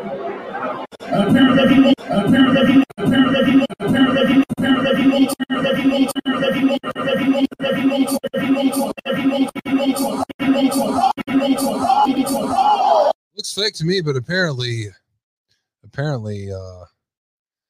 McGregor knocked him out. At least McGregor knocked somebody out. Oh. All right, so I have this story. I'm not going to go over it, but teen arrested for murder of Florida grandmother who is a Desert Storm veteran, and this was a female. Angela Sutton was shot and killed February 7th near a strip mall in Orlando, Florida. The alleged shooter was a 15-year-old who was charged with first-degree murder. So, yeah. This is just disturbing as hell. And I want to share it with somebody. I don't know what to think about this. Disturbing. Yeah, stop. How dare you ruin it for everybody else? Get out.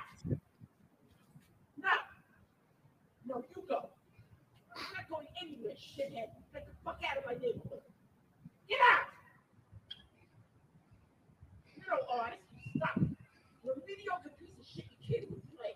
You suck. I've been playing 41 years. You suck. I'm a left-handed guitarist. You suck. No. You go. Get the fuck out. Get the fuck out.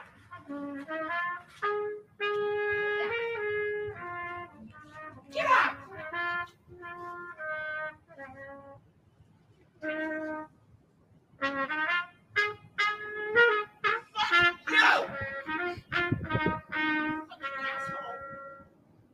Get out. Where are you from? Go to a studio and rehearse. Maybe something you'll learn. You suck. You're a no-talent piece of shit. You oppose your right to talent in order that everybody around you what they want to do or not. Get out. How dare you come down here and do this? I'm here 14 years. I've lived in this town my whole life. You're a disgrace. You suck. How dare you? I'm 3 blocks down. Who the hell do you think you are? Who the hell do you think you are? You any kind of artist? Anybody know who you are? Maybe everybody else wants to enjoy the peace and quiet. This is one of the most important places in all of North America. Who are you? Who are you? You miserable, presumptuous, no talent. You're no artist. An artist respects the silence. It serves as the foundation of creativity. You obviously don't have the talent. You don't have enough respect for yourself or other people, or what it is to express yourself in music or any other form of creativity. And I'm an NYU film school graduate, sucker, and the School of Visual Arts and the Academy of Art University in San Francisco. You suck. You're a no talent. If you really had talent, go practice and then get yourself a gig instead of ruining the end of the day for everybody down here. You disgrace. You're everything that's gone wrong in this world. You're a self-consumed, no talent, mediocre piece of shit. And I've earned my right to say it. Okay? I had 200,000 people with Bill Graham. In 1975, I walked Bob Dylan up on stage. Who the fuck are you? I knew the Grateful Dead from 1966. Is this Paul Simon? Who the fuck are you? You nothing. You nothing. You are nothing. And you will never be anything. Never. How dare you? How dare you? You miserable, mediocre nothing. I think I want to end every show of mine with that from not the whole thing, but just the last part from now on. All right. Let me see what else I got for you. Emma Bailey. All right. Thank you guys for tuning in. This is the second part where we went over all the paperwork from Idaho. Oh, there's Emma. Hello, Emma. She's eating pizza delivered by Gerald Schmittis.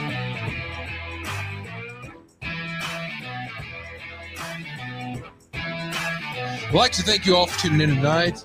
We're going to be back next time. Until next time, we'll let you know we're going to be on. So, you can go to our website, midnightred.io. Let's to our radio station down there. We got a lot of things going on and some updates. Let's see, there's a lot of people who have fallen off. I think Electra went to bed. She fell asleep on her computer, no doubt. I want to thank her for taking over for me while I was getting hit by a bad storm down here. We'll be back. If you want to email me, it's midnightrad.io101@gmail.com. Again, that's midnightrad.io101@gmail.com. You can call 325-261-0892, 325-261-0892. Leave a message up to 3 minutes long. Until next time, good night, God bless, and all my best.